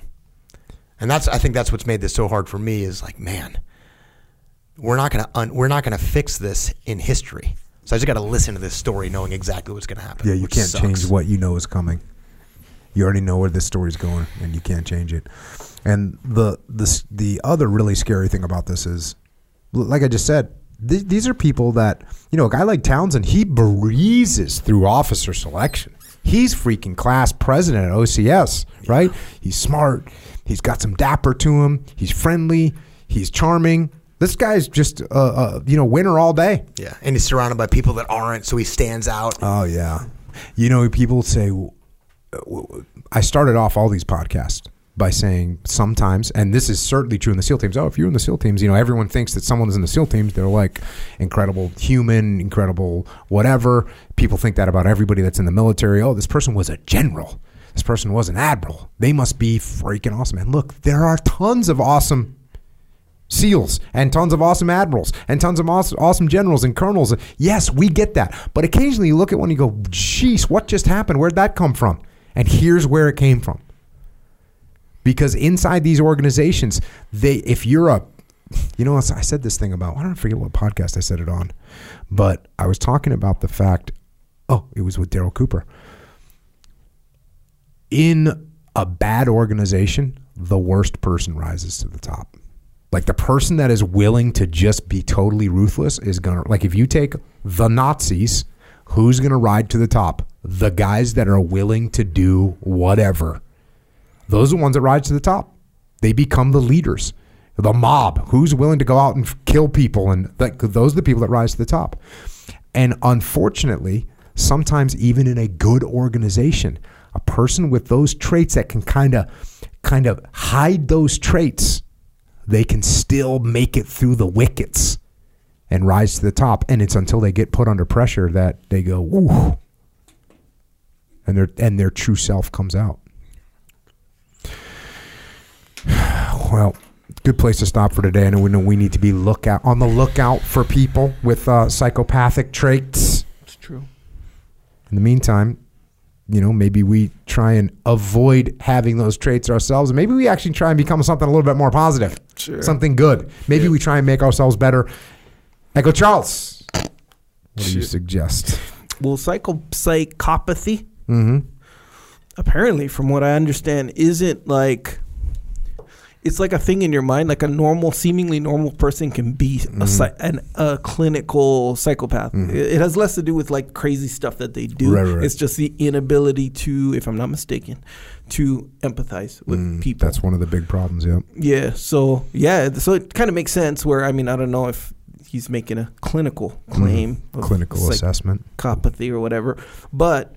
If these people were psychopathic, that's what it would look like. I'm going to say, if you do what Townsend did, and you're in a villa while your men are being butchered, starved, tortured, killed, you're a freaking psychopath. Right? While telling your leadership, hey, I think I should get promoted and get evacuated personally. Yeah, it's like you just don't, and do you think this, and maybe this is like, maybe goes without saying, or maybe kind of obvious or whatever, but... Is this one of those situations where how like you're so ahead of all the competition and your organization or whatever, your team or whatever is so big where victory is almost like a foregone conclusion and you start caring about other stuff? Like you get like these individual self-interests that spring up because the real goal and the real like worry is kind of like on the back burner now? Yeah, I think you're right. I think that's the British Army thought that they were just invincible. Right. Yeah. Or the British military thought, the Britain thought it was invincible. Right. Hey, so we're they just don't going to win. So they're just more concentrated. Yeah. Yeah. Like okay, winning the war. Yeah. We're going to do that. All right. That's obvious or whatever. So so now I start caring about like, the king of wherever and all these other, personal interests or whatever. I'm going to say something that, I don't know, maybe this makes me a psychopath.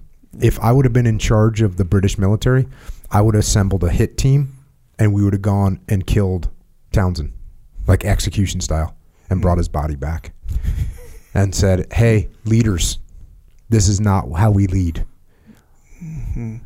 And to the question you asked, too, I think given the author's education, he's using that term in the clinical sense. Like that is not like it's not a slang term for a dude who's kind of messed up. He's calling him, he's referring to them as psychopathic tendencies.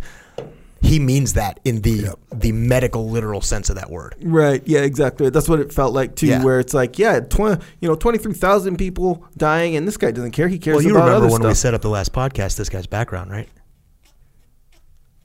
Oh. See, what's funny is I knew one of you guys were going to start making jokes about that. I didn't know when. I didn't know when, and I didn't know who, which is interesting. It was Dave Burke. Good deal, Dave, apparently. But either way, yes. I'm here now.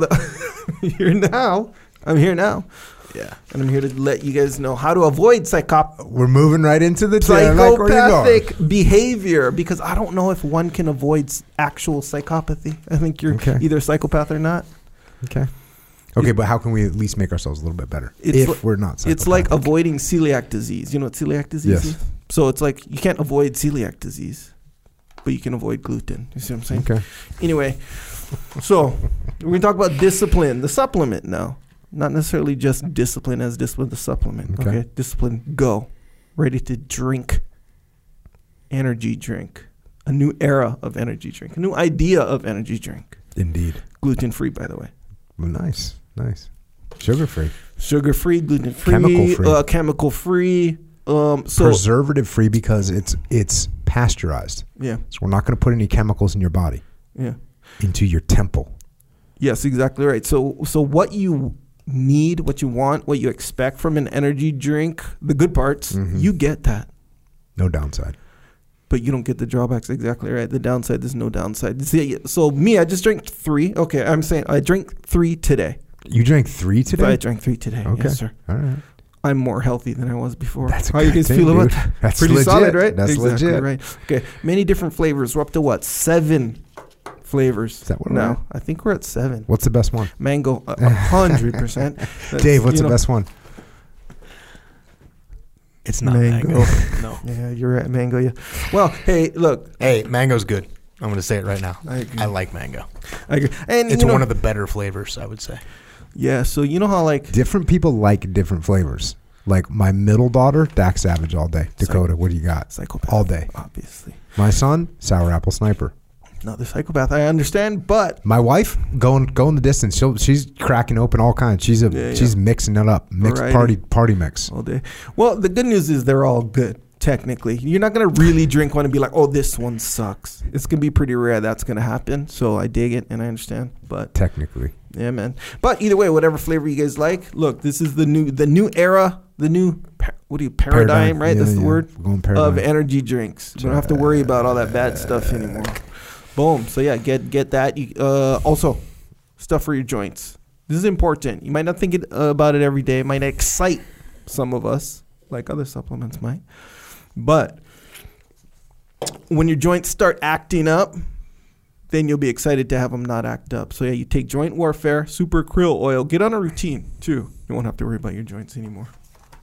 There you go. Well, true. vitamin D3, Cold War. We got extra protein if you need it in the form of milk, That's the one to get excited which for. you could call it protein or you could call it dessert. Yes, sir. Let's face it, bro. It is so tasty. Yeah. You get done eating some elk, which, by the way, we're eating at the Will and household right now. Kind of a lot. I understand. But sometimes you get done, you're like, I wouldn't mind some dessert to go on top of that fine meal I just had. Hey, but I don't want to eat ice cream. I'm definitely not eating cake because we're not cake eaters over here. No, I've we're never not. milk. Check that out. Do you, Dave Burke? Do you put like? No. Foreign Oh yeah, so substances. you just go. No. Yeah, actually, you know what? I knew that. I think you told me that already. Purist. Here's the thing: that the frozen banana, the frozen like overly ripe banana. So every once in a while, you won't blend it up quite as good as. Do I maybe need to you make could. a Tulsi Gabbard like drink?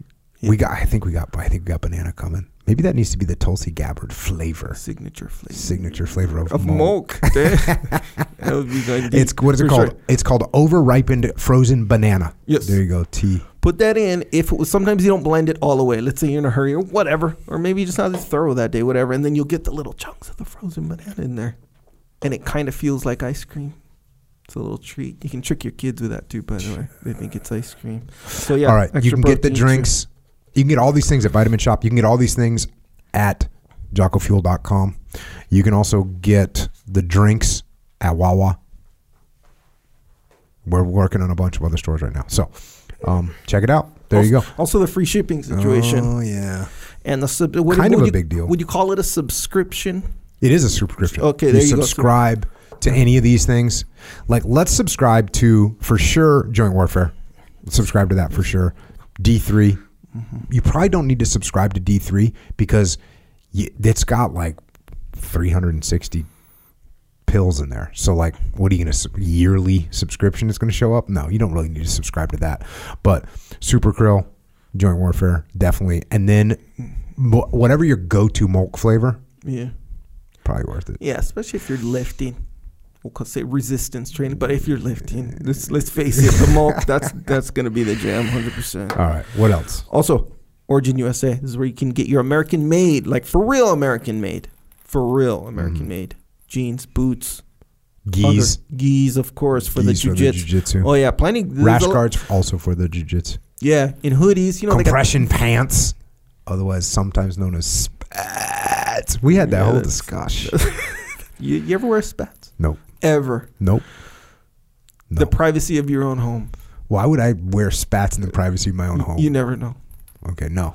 Whatever, Brad. You know there's some stuff that you do in the privacy of your own home that you're just not going to just talk about freely. I'm just saying. Well, okay, yeah. Don't act like you don't That's know. You didn't just catch me right there. Just saying. That's like one of the dumbest things I've heard in like 2 weeks. What are you even talking about? That could or that may or may not be limited or not limited to spats is what I'm saying.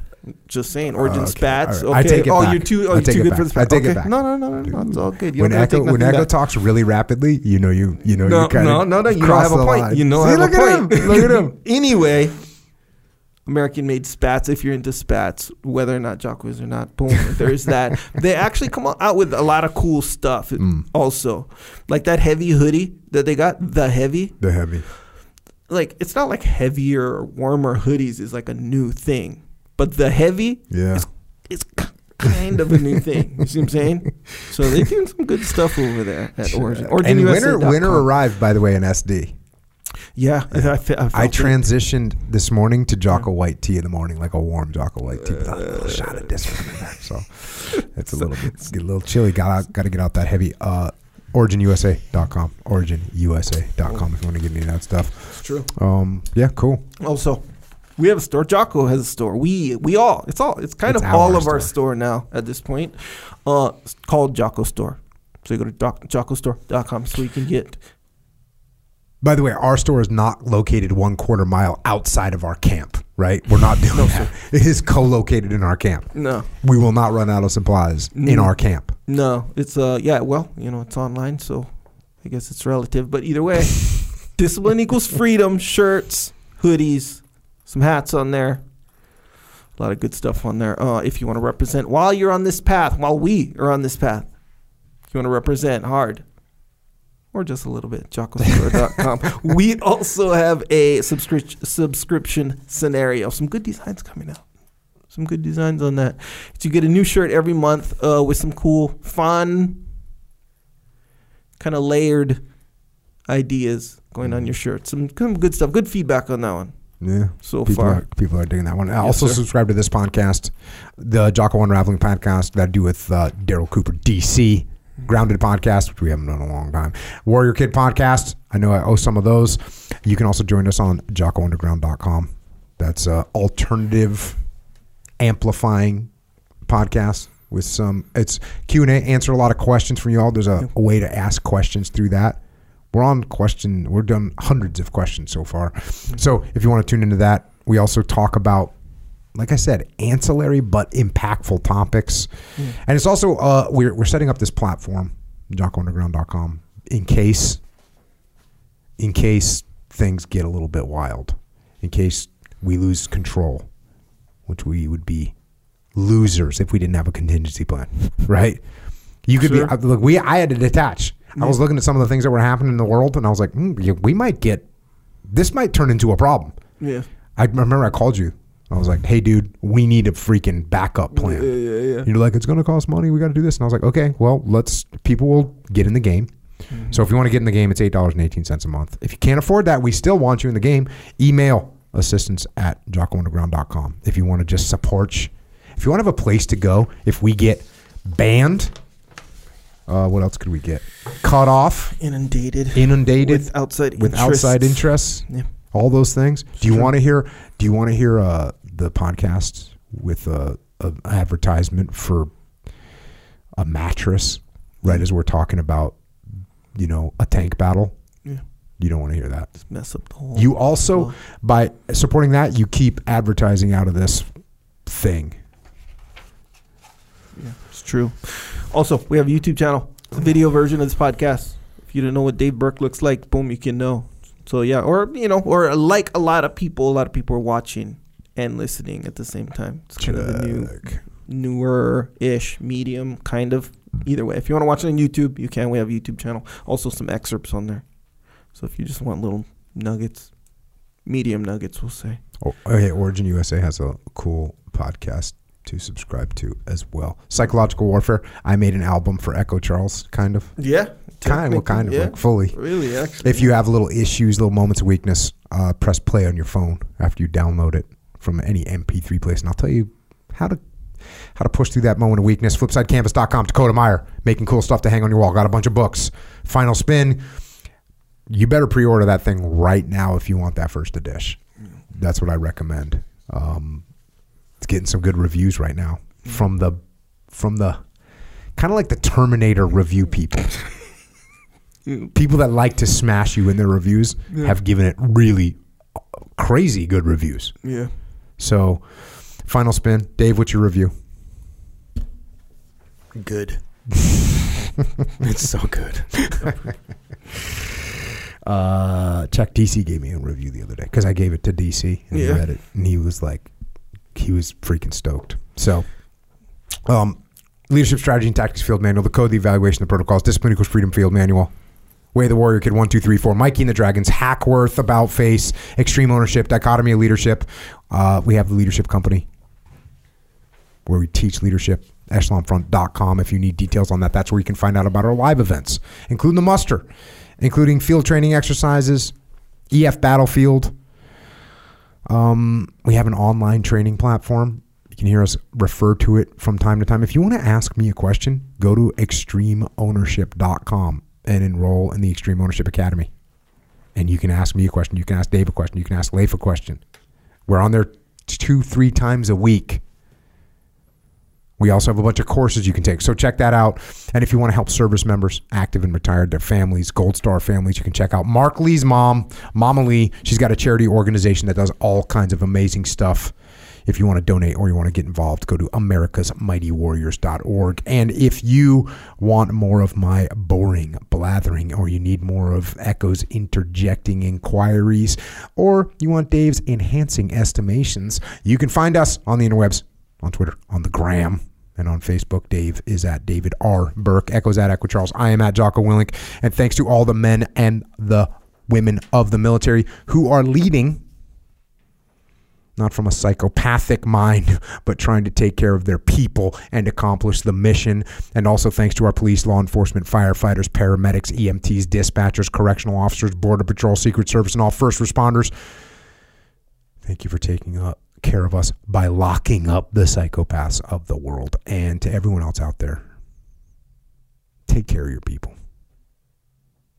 Take care of your people, put them first, and you don't take care of them by being easy or letting them cut corners or allowing a lack of training and allowing a lack of discipline. You take care of them by helping them be the best they can be, by helping them be prepared, by listening to them, by incorporating their ideas, and by putting your own agenda and your own aspirations below theirs.